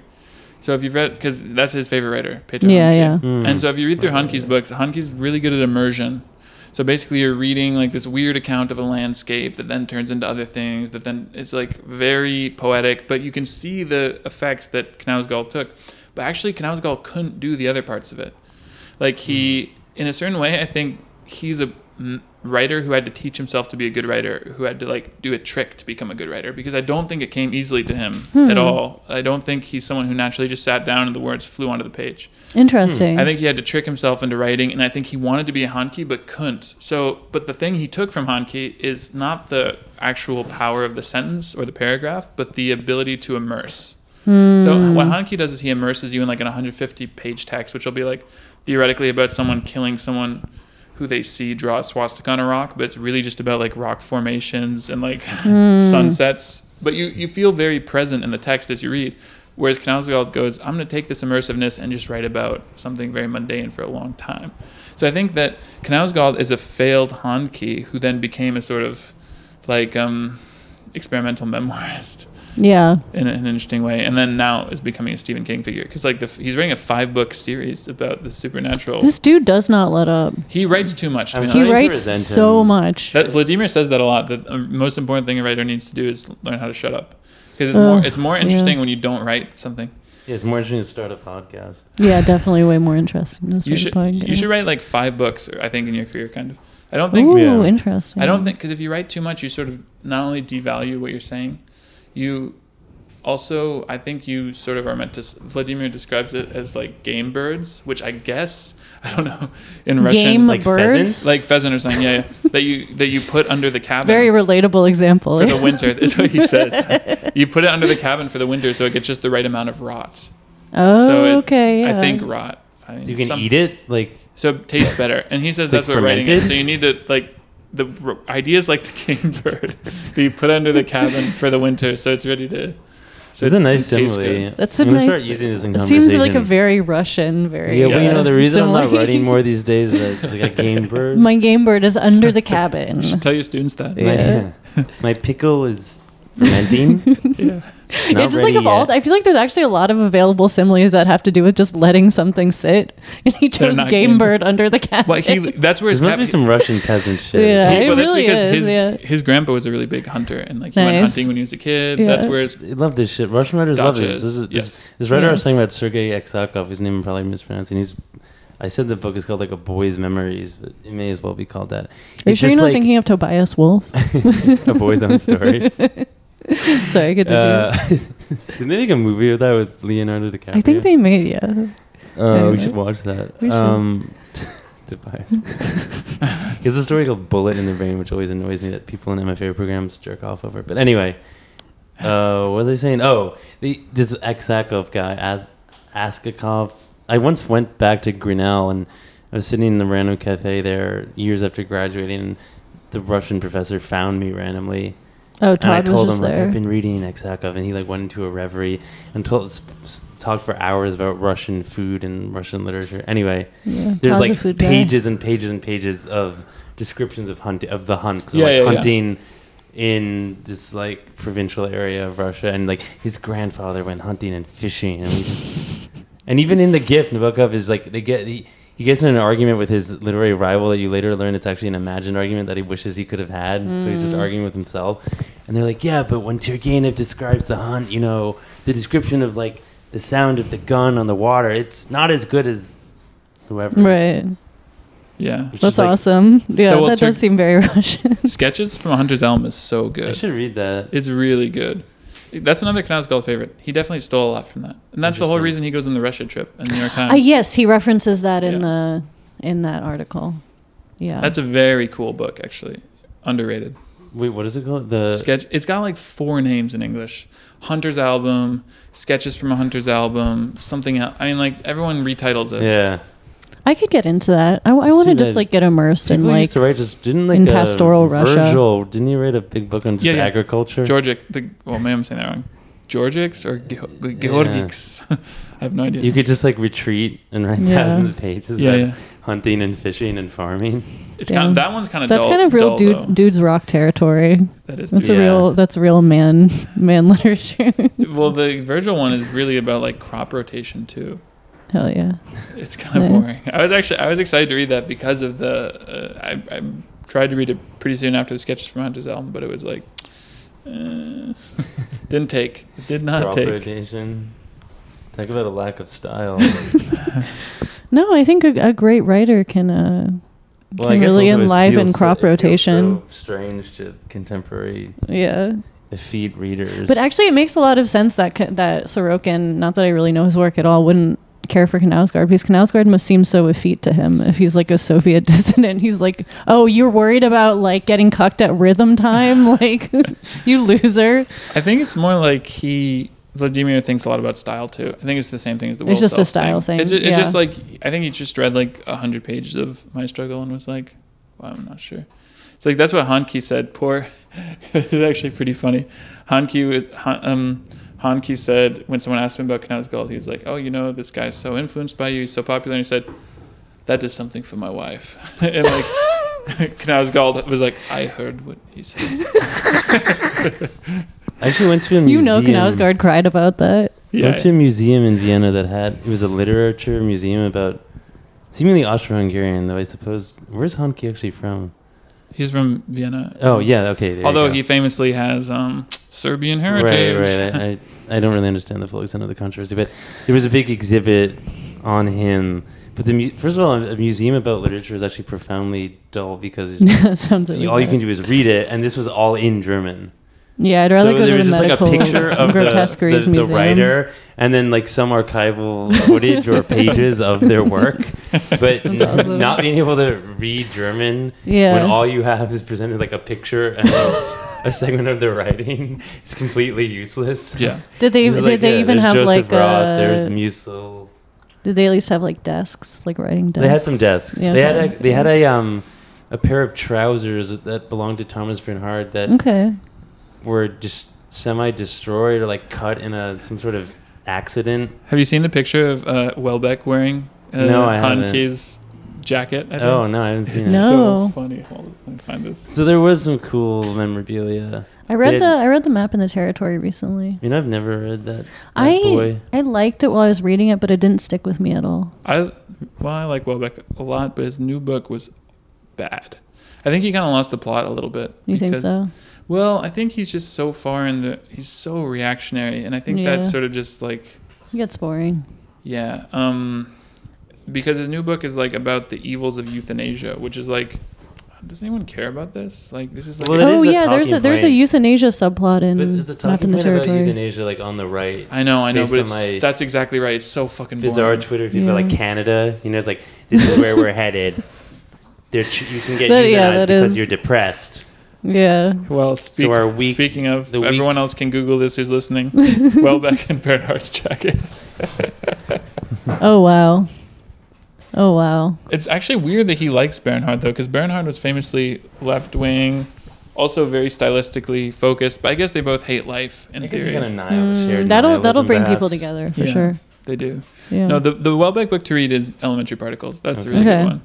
And then Submission's good. The thing that's smart about Submission that is so stupid about his new book is that when I first read about Submission, I was like, oh, great. He's just writing a Marine Le Pen book because it's about, Muslims winning the presidency. But it ends up being an ode to the Christian medieval ages. It's like, oh, a Muslim president is great. And it doesn't actually seem like it's a joke. Like he seems to really mean it, which I was like, that's good. I would much rather read that than like some insane right-wing screed. Maybe that's why there's no Canadian writers all getting euthanized. I really can't think of one. So many great Canadian writers are euthanized before they could write their greatest Canadian novel. listeners are gonna. I have to look now because I feel bad. They all were about to finish their manuscript and euthanize themselves. Margaret Atwood, Yann Martel, the guy who wrote Life of Pi. Oh yeah, okay, yeah. Malcolm Lowry, maybe. No, there aren't that many. There's this Russian Soviet Jewish writer who's Canadian also. What's his name? There's he's good though. Michael Ondaatje. Oh. Shout out English Patient. Malcolm Gladwell. Okay, now we're really he's Canadian. The bottom of the barrel here. Claiming him? Damn. The list is Cory Doctorow. Didn't he write a book about the Civil War? No, that was E.L. Doctorow. It was Cory. Yeah, Ragtime by Cory Doctorow. I think he's a sci-fi dude. But actually, he writes on Twitter about the rights to like change your smartphone and shit. Fucking know. My Twitter feed is becoming a bizarre pastiche. Yeah, the amount of it's actually crazy how much transparently evil white nationalist stuff is just like in the For You thing automatically. It's insane. My girlfriend saw my various feeds and they're like, "How are you not a lunatic?" Man? Well, I kind of am. It's just like it's constantly giving me like, is this what it thinks I'm thinking? What's giving me fucking idiots like Jackson Hinkle, like the guy who's like totally pro-Russia in America. It's like, get this out of here. I hate this.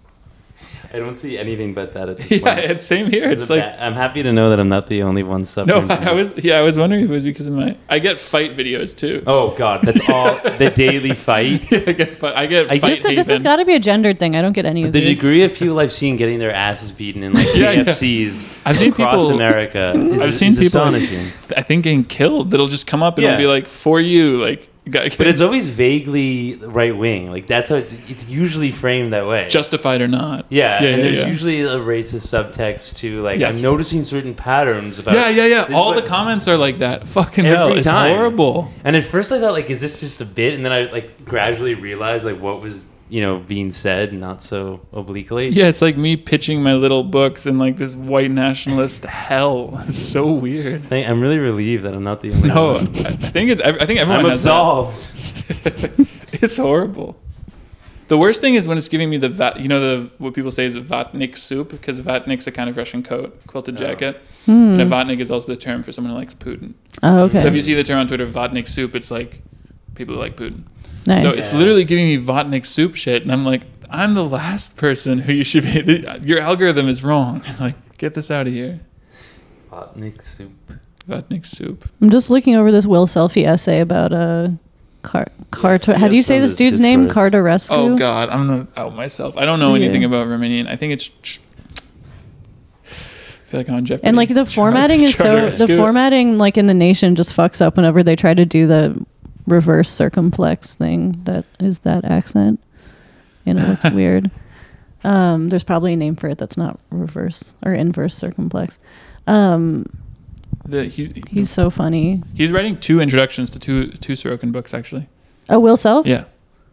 Well, the count who fails to receive this terrifying baptism of caresses becomes the protagonist of Solenoid and is condemned to subsist in the minatory, sublunary world it describes. I love this guy. He loves that word. Sublunary? Is it sublunary? Sublunary? Sublunary. Sublunary. Like under the moon? Under the moon? That's one of those words. Yeah, that means under the moon. It's like, but it also means like imperfect. Oh. Like fucked up. Does Minotaur have to do with the Minotaur? Or is that a different thing? It's like a warning, right? Yeah. Warning.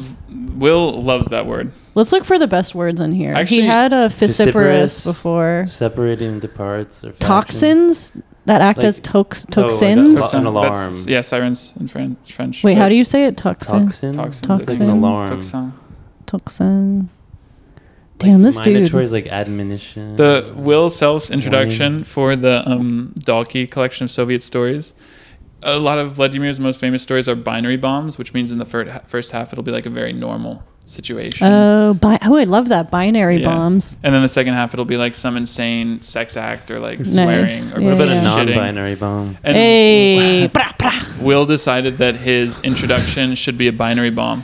So actually in the footnotes, so he writes this perfectly normal introduction. In the footnotes, he fucks a guy who's Tom Cruise's lookalike at his summer house in France. Nice. That's a spoiler, but that is spoiler alert. Spoiler alert. It's really graphic. That's amazing. awesome. Who invented that term, binary bomb? Vladimir did himself. Yeah. That's awesome. Yeah, that's a really useful term. Wasn't one of Self's famous like 90s novels about a guy who has like a vagina in behind his knee or something? Cock and Bull is the one about the 2 people who essentially develop opposite genitalia, like the man who has a vagina and then the. But isn't it like in a weird place in his body, like on his leg or something? I've actually read that one. That's one of the. I think it is. Will Self, if you're listening to this, write in and tell us where that guy's vagina was on his body. I promise I have it, Will. I've been meaning to read it. Where his pussy, not his cunt was. Everyone should read Will's trilogy, the new trilogy. What's that? Umbrella, Shark and Phone. I checked out Phone from the library. It was so enormous. It's really good. Yeah, but then I had to return it to the library. I also checked out Telluria, but then I had to return that to the library before I could get through a page. Once the writer comes on the pod, I can never read their work again. Yeah, that's actually kind of a thing where you know people and it's harder to read. Well, I actually don't like to talk to people whose work I'm intimately acquainted with on the pod. Oh. The one time I did, the subject refused to even put up the episode, so I'll have us put up the episode. And I was so excited. You were. Oh, he was like a little boy. I'm speaking, of course, of our enemy, Jeff Dyer, who's dead to me. Is that true? Yeah. Why? Oh, you don't know about this? It's sort of lore at this point, it's just but lore. Various audio problems, as you've seen yourself, and then our styles and we were a bit cheeky with him. Very simpatico, shall we say? That's funny. Yeah. But Will Self was. He was really good. A hell of a trip. He was game. Yeah. No, he was. I wish we could hang out with him IRL sometime. He is really fun. Yeah. The first time I met him was when he just absolutely destroyed Zizek at a talk in London. Like, oh, I feel like I've seen that. There's a YouTube video. I've seen it. He just destroys him. It's so funny. I like Zizek, but it's like he couldn't. I think he's used to getting people who don't actually discuss with him. Yeah. Or who are stupider than him, basically. Yeah. So like Jordan Peterson. Yeah, like Jordan Peterson, exactly. Where it's like, have you read any of Marx's book, The Communist Manifesto? It's like, oh. Canadian. Yeah, that's a Canadian writer. Canadian writer. Also seems like a candidate for euthanasia. No. Possibly. Take out Jordan Peterson before you get Alice Munro. Yeah.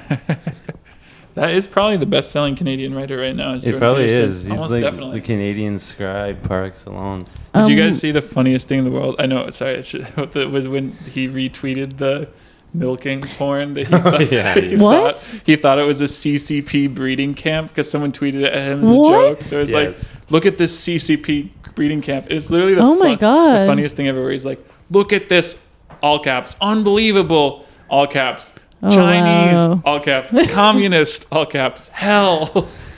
I mean, they haven't quite gotten there yet. Dude, this Chinese dissidents are so funny. They're like because dissidents are like basically innately cringe, which is why I'm kind of interested in Sorokin because he seems not that cringe. But like just the state of being a dissident, especially an exile dissident, really lends itself to like just like one-notedness and it's like hard to be an artist and do it. Yeah.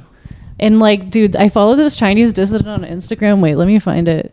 He's like a cartoonist and he just has like the most ham-handed cartoons that are like, what's his name? Badio Cao.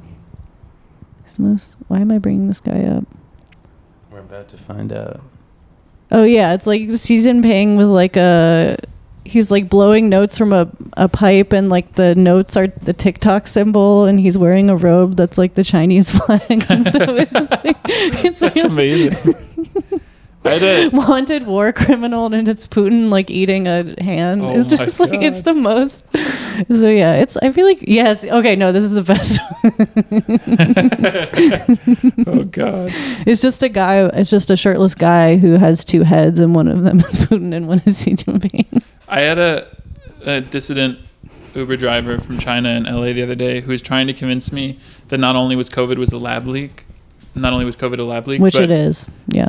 Well, I think it probably was too. But he was trying to convince me the Chinese government had intentionally leaked it. Yeah, I don't know about that part. He was like, it was in order to stop the investigations of the concentration camps of the Uyghur people. And I was like, yeah, totally. I'm not sure, but more power to you. Yeah, I'm waiting for there to be like a good dissident Chinese novelist because so far it's all pretty bleak. I haven't read Mo Yan, but he's supposed to be good. He's not dissident, but he's Mo Yan, yeah, he's all right. Yeah, similar status to Sorokin in the sense that he's like entrenched in the country, but also like negative about it.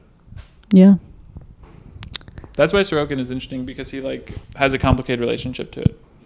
And he didn't try to be a dissident writer for a long time, and only now is he really being forced in that role. Does he go back to Russia, or does he? No. Can he go back to Russia? He would probably be arrested at the border, to be honest. Yeah. Partially because this is actually kind of a funny story too. The Guardian editorial that came out last year. I don't know if you guys saw it. It's like the pyramid of power thing. I translated. He was like, "Oh, can we get this place somewhere?" I was like, "Yeah, sure." And I think he was assuming he had written something about Crimea in 2014 that went in NYRB. Mm-hmm. And like, that's great periodical, but it's not that big. Yeah. And I think he thought it was going to be something like that. But instead, my friend knew an editor at The Guardian, and we got it published in The Guardian. And pretty much like my friends were getting push notifications from Apple News of like, read what this Russian dissident has to say about Putin. Oh my God. And it was like, got something like 80 million clicks. And it was like, oh, fuck, well, that's it. You are not going back to Russia now. Yeah. I don't know if he really fully, I guess I should have asked throughout the process, but it was just quickly like, whoop, okay, there we go. So he's not like a hardcore dissident? He's like a soft dissident? No, he hates Putin. He hopes that Russia collapses, I think. But simultaneously, I think his most important thing is his art. So like his politics doesn't just fully drive his art. Yeah, that's when it gets really cringe. Yes, so he's not stuff like that. He's never gonna write a Gulag Archipelago, basically. Yeah. And I think that's also like I think his books have a certain ambiguity to them in the sense. I think some of his satire is over-identification. Like I was mean to Zizek, actually I can be nice now. He talks a lot about over-identification, the way where it's like if Leibach wearing the Nazi uniforms. Where it's like Zizek has a whole essay about how that actually makes Nazism look ridiculous because you over-identify with something. One of the books Dalkey is putting out is called Marina's 30th Love, that is about a woman who's a lesbian dissident, who it's her journeys around Moscow, sleeping around, and being a dissident. She can't come with men eventually she kind of hits rock bottom and meets a factory party secretary who fucks her, gives her first orgasm, and then she becomes a dedicated party member, and the book becomes 100 pages of like party slogans and word salad. Okay. So that's like over-identification in a way that's not, it's like... Is it a binary bomb? That is kind of a binary bomb, yeah. But it's sort of the opposite of a binary bomb. Also, another person turning to homosexuality out of desperation. No, turning to heterosexuality out of desperation. Oh, there you go. Yes. Well, you can go anywhere out of desperation, I guess. You know, any genital. Desperate genitalia. Damn. The book about you. The book about Limonov that's good is the French book about him by Emmanuel Carrère. I would recommend. Oh, I've read a bit of him. It's a good book. Maybe even better than Limonov's own books, actually. What Vladimir always says about Limonov is, after you've read Henry Miller, why the hell do you need to read Limonov? It's like, I've only read a little bit of Henry Miller because it seems like it would just poison me completely, more than I already am. He uses the word Empyrean. Who? EMPYR. Oh, it means like heavenly, right? Yeah. Oh, okay. Apprehensible Empyrean. Oh, I love him. Yeah, Will's the best. Yeah. Will is really actually a very sweet man. Yeah, Has he been definitely. translated into Russian? Definitely. Really? Definitely. I don't think the trilogy has. The trilogy But would be there are self-heads hanging out in Russia. I would hope. I would love to meet a Russian self-head. I would hope. Yeah. The writer, you guys maybe saw this on Twitter, but Vladimir's big four for contemporary writers. Actually, really the only American novel that Vladimir really likes is Glamorama. Weird. By who? Bret Easton Ellis. Oh, fascinating. He loves that book. We had dinner with Bret in LA, and Vladimir was like just kind of like rehashing plot points to Bret. It was like, Bret, do you remember in the parking garage 3 cars? And Bret's like, oh yeah. That's so sweet. Yeah. Bret is also a shockingly nice guy. Yeah, I thought we should have him on the pod. You should He lives actually in do New that. York, right? Yeah. No, he lives in LA. Oh, okay. Well, we can still have him on the pod. He's really nice. Yeah, tell him next time you see him in LA, say, hey, Okay. go on I don't know our when struggle. Bret Easton Ellis got like cool. For the longest time, I thought he was sort of just faddish, but now he seems to be taken more seriously. He's such a good writer. I mean, like, Yeah, I've never read him I at only all. read Rules of Attraction and Less Than Zero back in the day. I mean, American Psycho like, is but- amazing prose. I think people think of it in relation to the movie, which is a very Right. cartoonish version of it. But the book is so good, and Glamorama as well. And his new book's fun, The Shards. But Glamorama and American Psycho are the two to read. I thought Glamorama got some hate, but maybe I'm wrong about that. Isn't it about like the fashion industry or something? Yeah, it did, but it's sort of coming back around. Right, that's what It's I'm coming saying. back around. I should check it out. Another book I need to never to try to read. Have you read The Kindly Ones? Have you guys read The Kindly Ones? Oh, is that Paul? No, the Jonathan Littell book. Oh, That's doesn't another one of Anthony Vladimir's Paul have a ones. book called The Kindly Ones? There might be. It sounds like an He Anthony does. Paul That's a book. book Yeah. in the. No, I know. I saw you. That's a book that I think I saw a lot in bookstores when I was younger. It was like a hefty tome, but I never read it. That's another one of Vladimir's sort of like modern lit canon. Huh. What is that He's about? also the other guy I translate right now, Jonathan Littell. What is The Kindly Ones? Wait, from what language? French. Oh, it doesn't sound like a French name. He's American. Oh. But he was schooled in France, so he writes in French. But he and I speak English. He sounds fully American. Like, why can't you just write in English? he wants to write in French. His books are so French as well. That's like awesome. it fits really well in the French literary canon in the sense that it's like transgressive, sort of like his new book, the one that I'm translating, newer book. It's called An Old Story, and it's like 8 chapters about a being. I guess it's about human existence basically. So you enter different life spaces: solitude, death, loneliness, sex. But in practice, seem familiar. It's like a lot of war scenes or orgy scenes or like scenes of. They're like it's an incredibly cool book, but it makes a lot more sense in French than it would in English. I think, canonically speaking. Seems like Just because it's responding to certain French works. Yeah. But the Kindly Ones is his really famous book. It's about the Nazi. Right. It's an amazing book. It's like it's also just a page turner. My brother is in I like college. a nice page turner. Yeah, my brother who's in college is reading it, and it's so funny because he's on like his college rowing trip, reading the kindly ones in Florida. Oh, that's so sweet. Yeah. But his friends are like, "Yo, bro, what are you reading?" Like, very protracted sex scene with a side of ham, SS officer, nice on leave. Yeah, but no, Jonathan, that's another cool one. But no, I mean, Glamour M and American Psycho, I think, are pretty soon going to be viewed as just like indispensable American classics. Nice. I should read them before they become indispensable American classics. They're still edgy, and people are, it's still a little bit controversial. Yeah. Well, and just so when they do become indispensable American classics, I've been like, oh yeah, I've known that forever, that they would join the canon. Yeah. Although now I'm putting this on record that I haven't read them. So I think I put on the record that I haven't read them. Yeah, fuck. Okay, we can just bleep this part out. But that's kind of that's kind of our brand. That's kind of our brand. Not reading the canon. Not reading the right things. Not reading the right things. Time. Yeah. Is French3 to translate than Russian? Yeah, it was also my first language. Oh, it's your first language. I speak English much better though. I lived in Brussels till I was like 3 or 4, and I had a French nanny. Oh, nice. Then I moved to Chicago. That's the dream. I once ate a whole wheel of camembert with my French nanny and threw up all night when I was like 2. That's the dream. She let you eat that? I don't know exactly the circumstances of me eating it, but I just know it made me sick. I think she might have let me eat it because I was just too cute to resist. These are the dangers of a French childhood. Yeah. That Americans don't have to contend with. My French governess force-fed me. Come on, babe. When my grandparents were also visiting, my grandpa got Guillaume Barré from like eating some unpasteurized cheese or something. Oh my God. That he had a weird reaction to. But he was fine. He was fine. Wait, when he was visiting America? France, when we were living in Brussels, and then we went to France. Wow. Yeah, so the dangers of Europe are myriad. Yeah, I don't know if I should go there. I have plans to go there in May, but it starting to seem dangerous. Unpasteurized. Yeah. The biggest danger in Vienna was that when you tried to get a drink, you got like a thimbleful of alcohol, and then I guess you're supposed to just nurse it, but yeah, I'm a bit of a lush, the local and it was news. Very frustrating.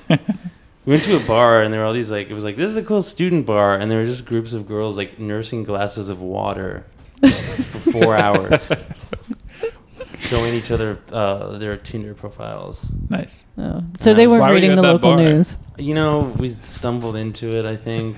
Maybe I read about it I found this website called Offbeat Budapest. Oh, nice. Okay. This guy's actually pretty cool. But all right. Shout out to Offbeat Budapest. He was actually in New York Sponsor of the pod. When I was there. And he interviews like Hungarian writers and cool shit like that. But he also talks about like the offbeat bars. I like Budapest way more than Vienna. Budapest felt more real, but I kind of like ran out of shit to do. But bathhouses. Yeah. We did hang out in this cafe called Bambi Espresso, which is virtually unchanged since like 1950. Nice. And they have a great drink there called Unicum, which is like kind of a variant on Fernet, sort of. And just we knocked back the Unicum. But the only thing they seem to eat there is toast with cheese and ketchup. In Budapest? That's all. They have amazing food. In this specific cafe. Okay. It was the one fare that they had. So they just like read the newspaper and eat this toast. So they read a little bit less than the Viennese. They drank more to their credit in Hungary. Yeah. And I ate like more sausage than I ever could face. The like old style Jewish deli, they're not delis, but like Jewish restaurants. Jewish cuisine restaurants are really good in Budapest. Ooh, what kind of stuff do they have in those? I can't remember exactly. It's like all very... Those guys didn't get in the... Well, it's weird. You know what? Yeah, kind of. They have these like restaurants. It's like voguish to be into Jewish food. Really? Yeah. Aren't they still exist. They're the same buildings. Okay. Right. The synagogues are still there from before the war too. I'm not sure exactly. But everything I read about them said they're empty. They're just like... Yeah, there's no way those guys But it's weird that they now kind of seemingly kind of fetishize. There's like voguish to be into Jewish shit. Well, it's like how we're into like Native American stuff. Yeah, it's exactly the same. Yeah. I wonder what it's like with the current situation there politically, though. Yeah, aren't they not? Isn't Orban not crazy about? Orban's a Nazi, pretty about much. the Jews. Yeah. I didn't feel it. I felt safe. You felt safe. When were you there, though? Like last week. Oh, nice. Yeah. I'm basically Hungarian now. Yeah. That's a weird fucking language. Yeah, it's really. I was actually tempted to learn it, but it's got like 8 cases to Russian 6, and I was like, nope. The 6 cases in Russian were quite enough for me. Yeah. Quite enough. That's another really cool book is Parallel Stories by Peter Nadas, this Hungarian book, where it's just like pretty much like 1,500 pages of dicks and like sex, but it seems to be your personal canon. Like, yeah. I like transgressive literature with a certain. I don't like there's sort of the weird genre of transgressive literature where it's like, oh, those guys are kind of, But I like something that's a bit spicy, but also aesthetically shapely. Right. So that's my combination.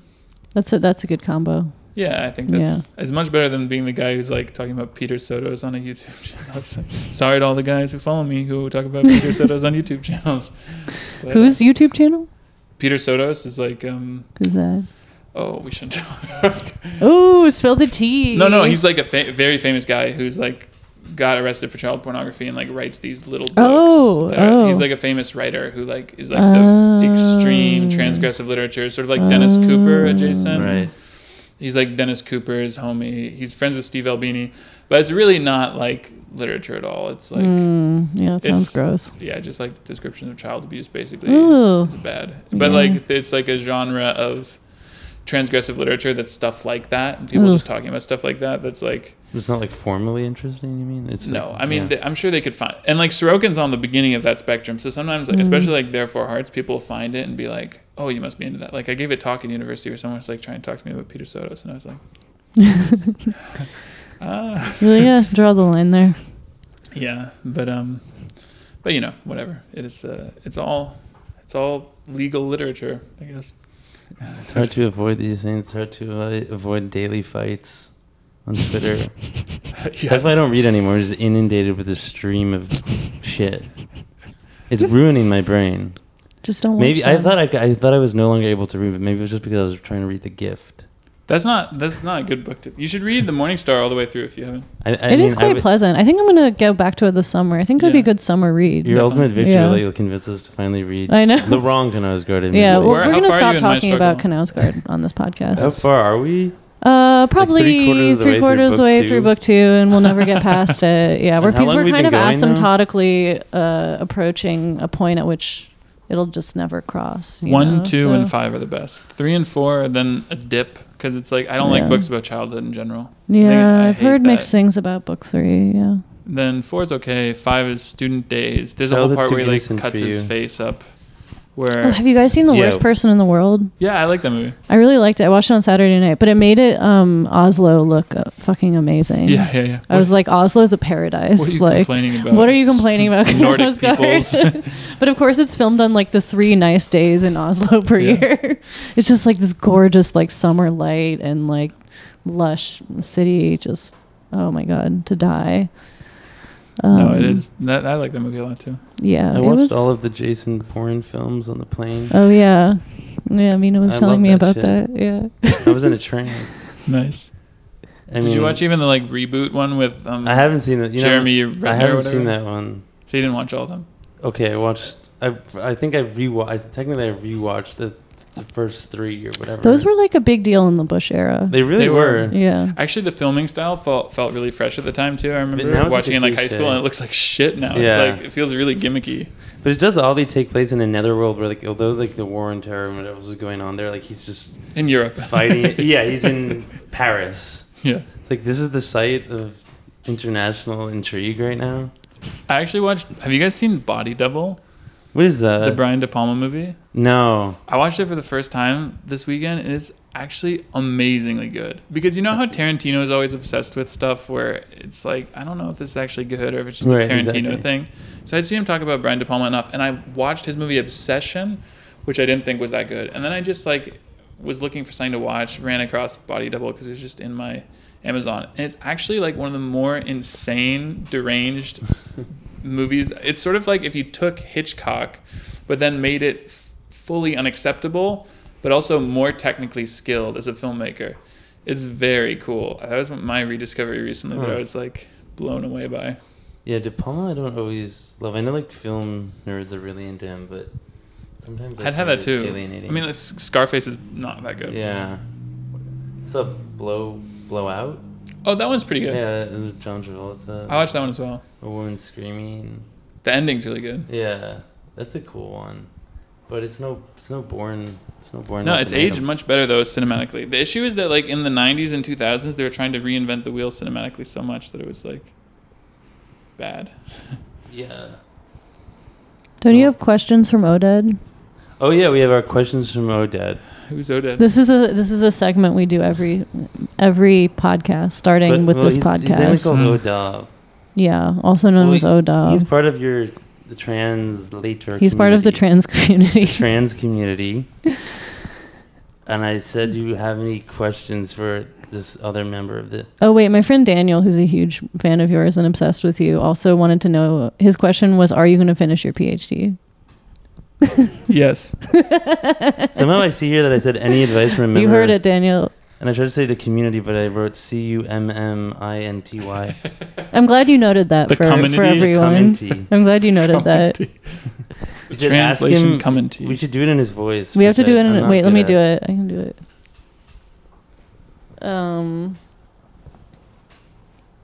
This is... Let me see. Ask him if he translates because he can't write. He's Israeli. Nice. If he translates, so yes, do you translate because you can't write? No. I like writing too, but I actually think translation's a really good way of being like an apprentice writer, because you get to read really deeply. You have to make really good sentences. You have to write a book, but the hard thing writing is ontological questions like, why the fuck am I writing this? Is this a good idea?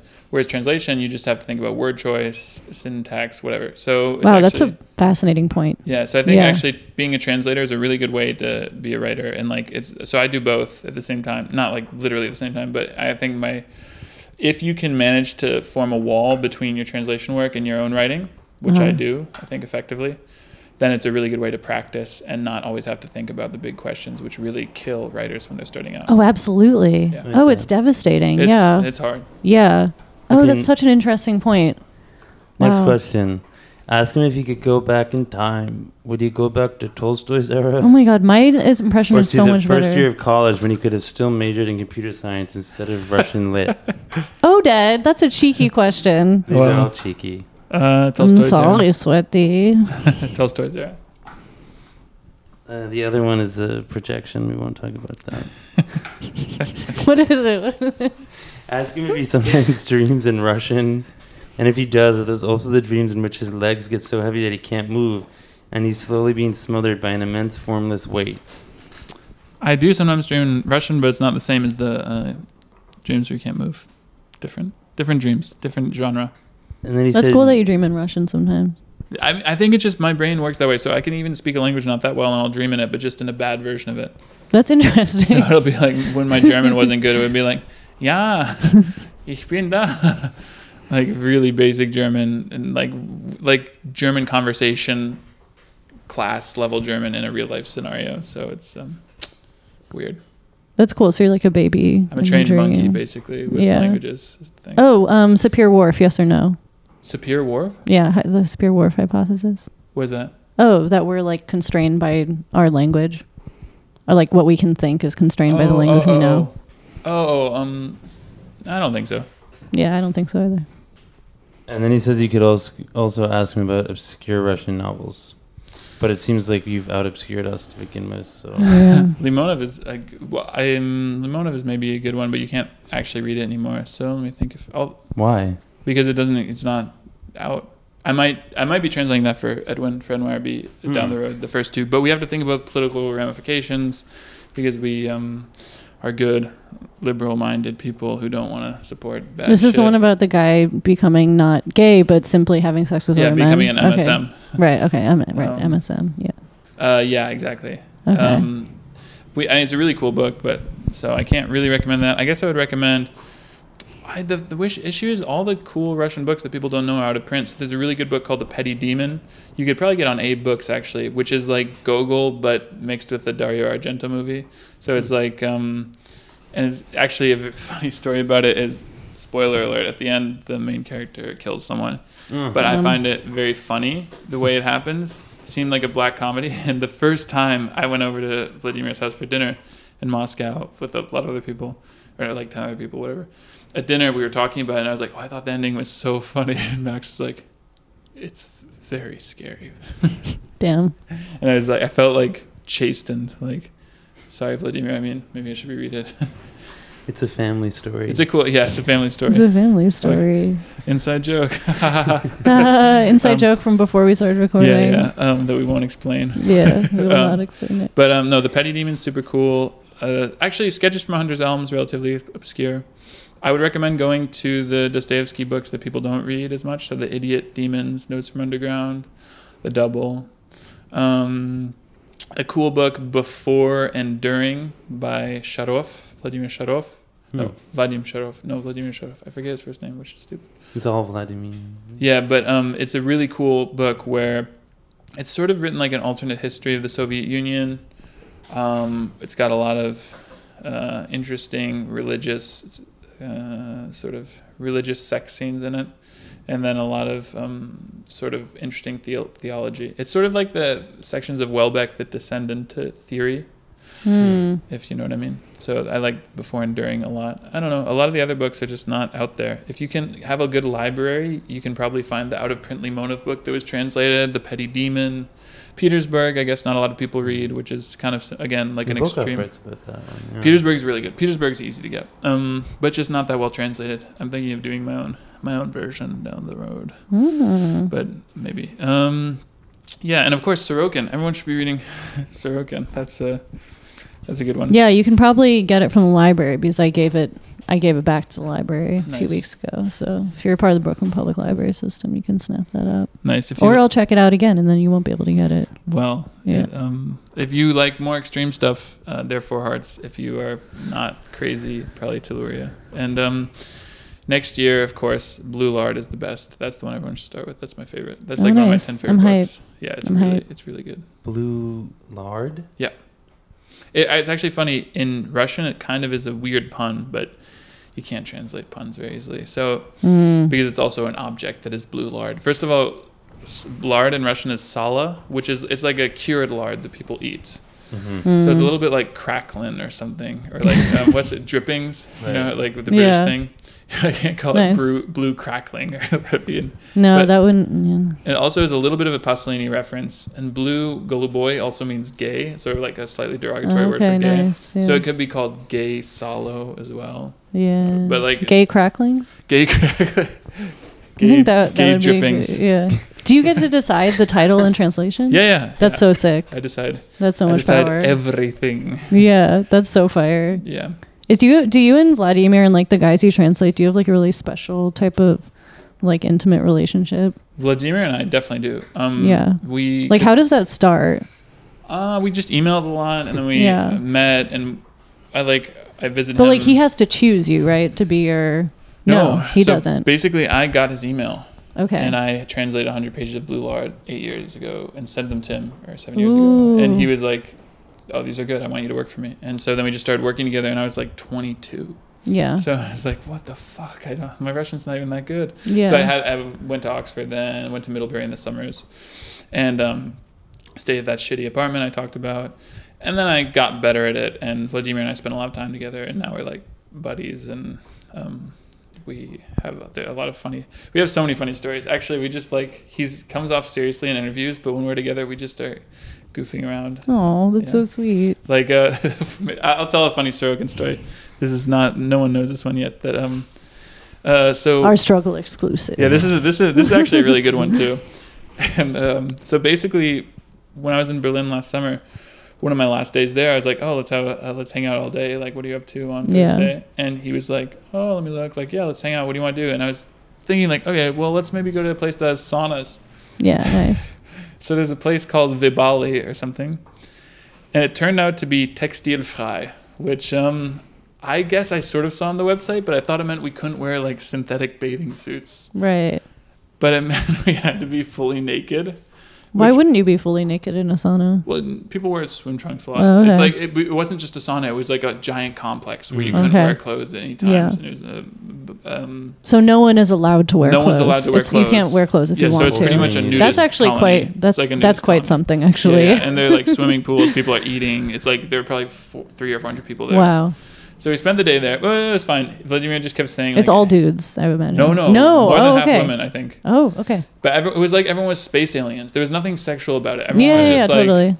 Vladimir kept saying to me, like, in Russian, like, these people are like space aliens. Like, there's no hint of sexuality here. They're like space aliens. Yeah. And then but that was all fine, normal. But it's just a funny context to the additional story. We got a nice dinner, and then I was just gonna wait at the sauna. You had a nice dinner there. We went to another. We went to like an old schnapps factory. Oh, nice. Yeah.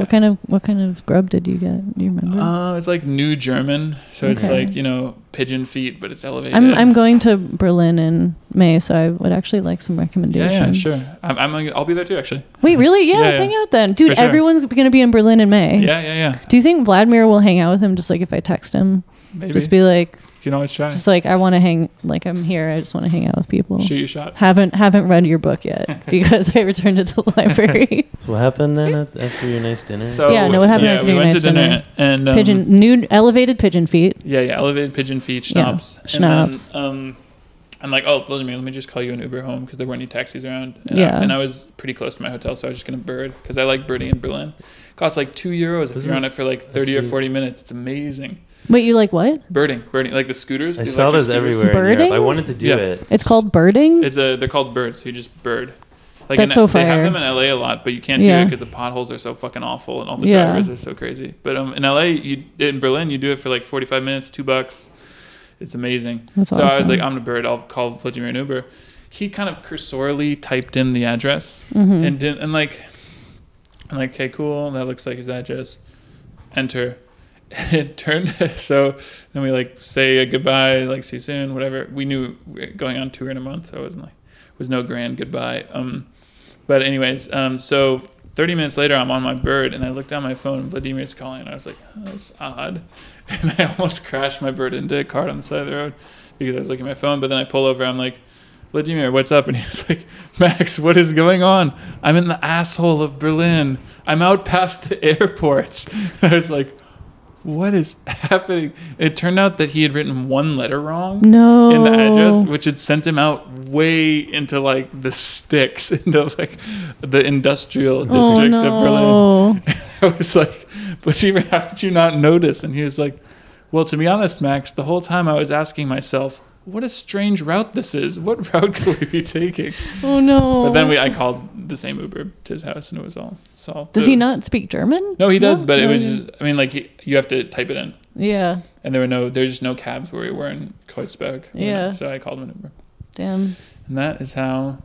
Poor guy. I was briefly worried he'd been kidnapped, like a Kremlin plot or something. Ooh, yeah. But no. Well, actually, if I were him, I would worry about that. Does he worry about that? No. Okay. I mean, no. And does the Kremlin get people outside of Russia? Or I mean, they do sometimes. They do. Yeah. It's pretty rare. I don't think he's high enough on the list, even close to for that to happen. He's no Alexei Navalny. No, my parents were saying that when we were like living together for 2 weeks on tour. They're like, "You're sharing food and stuff." I'm like, "Yep." I would wake up at 8 a.m. at a San Francisco place, and he got a cold on the tour, so we skipped one day in San Francisco. So we literally had 4 days in this weird paraffin-smelling Airbnb in San Francisco. Nice. It was actually a nice Airbnb, minus the paraffin. Yeah. But I would just wake up at 8, and he'd be like, "Max, omelet."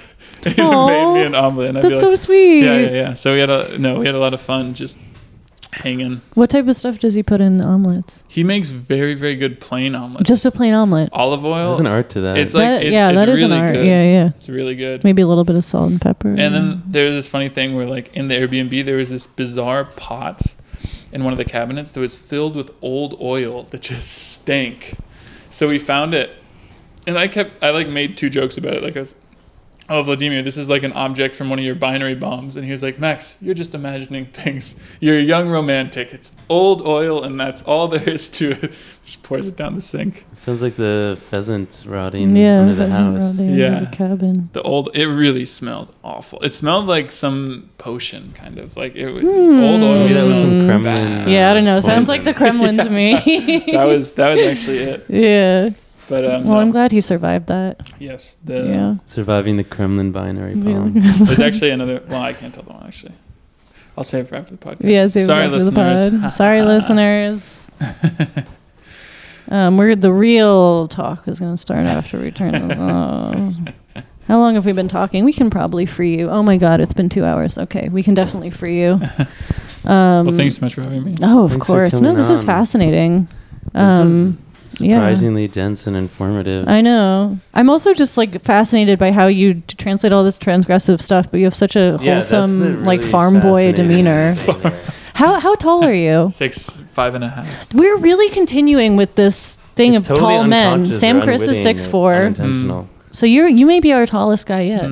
Yeah, I think so. Ben Moser's 6'5". I think Will and I are the same height. Will. Okay, so you and Will are tied for. Yeah, I mean that's the thing. Like underneath your earnest facade, are you really just like a sick fuck? Yeah, are you sick on the inside? No. Yeah. I just like that's why I said shapely in like aesthetic sense. I don't. I really don't like stuff that's just like.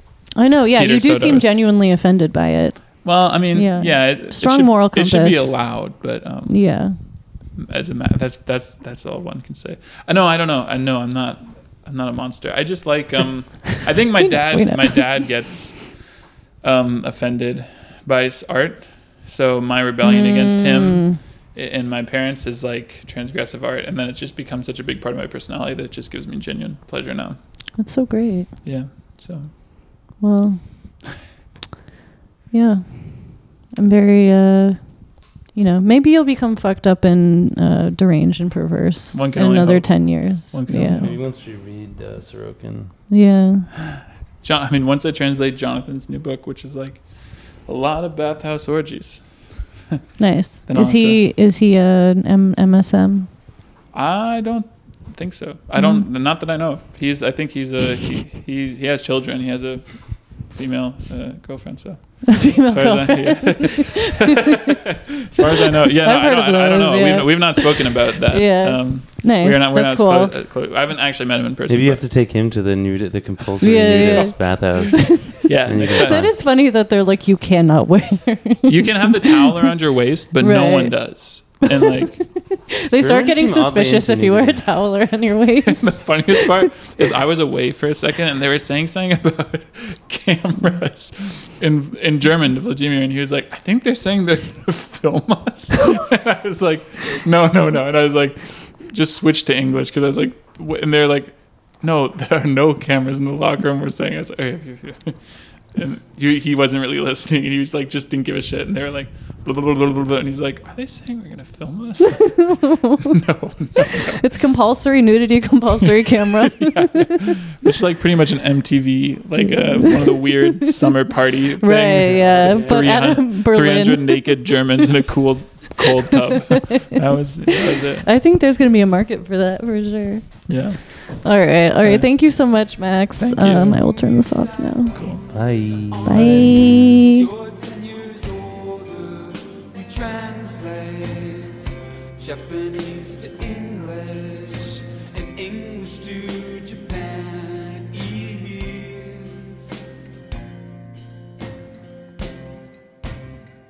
It's not that simple.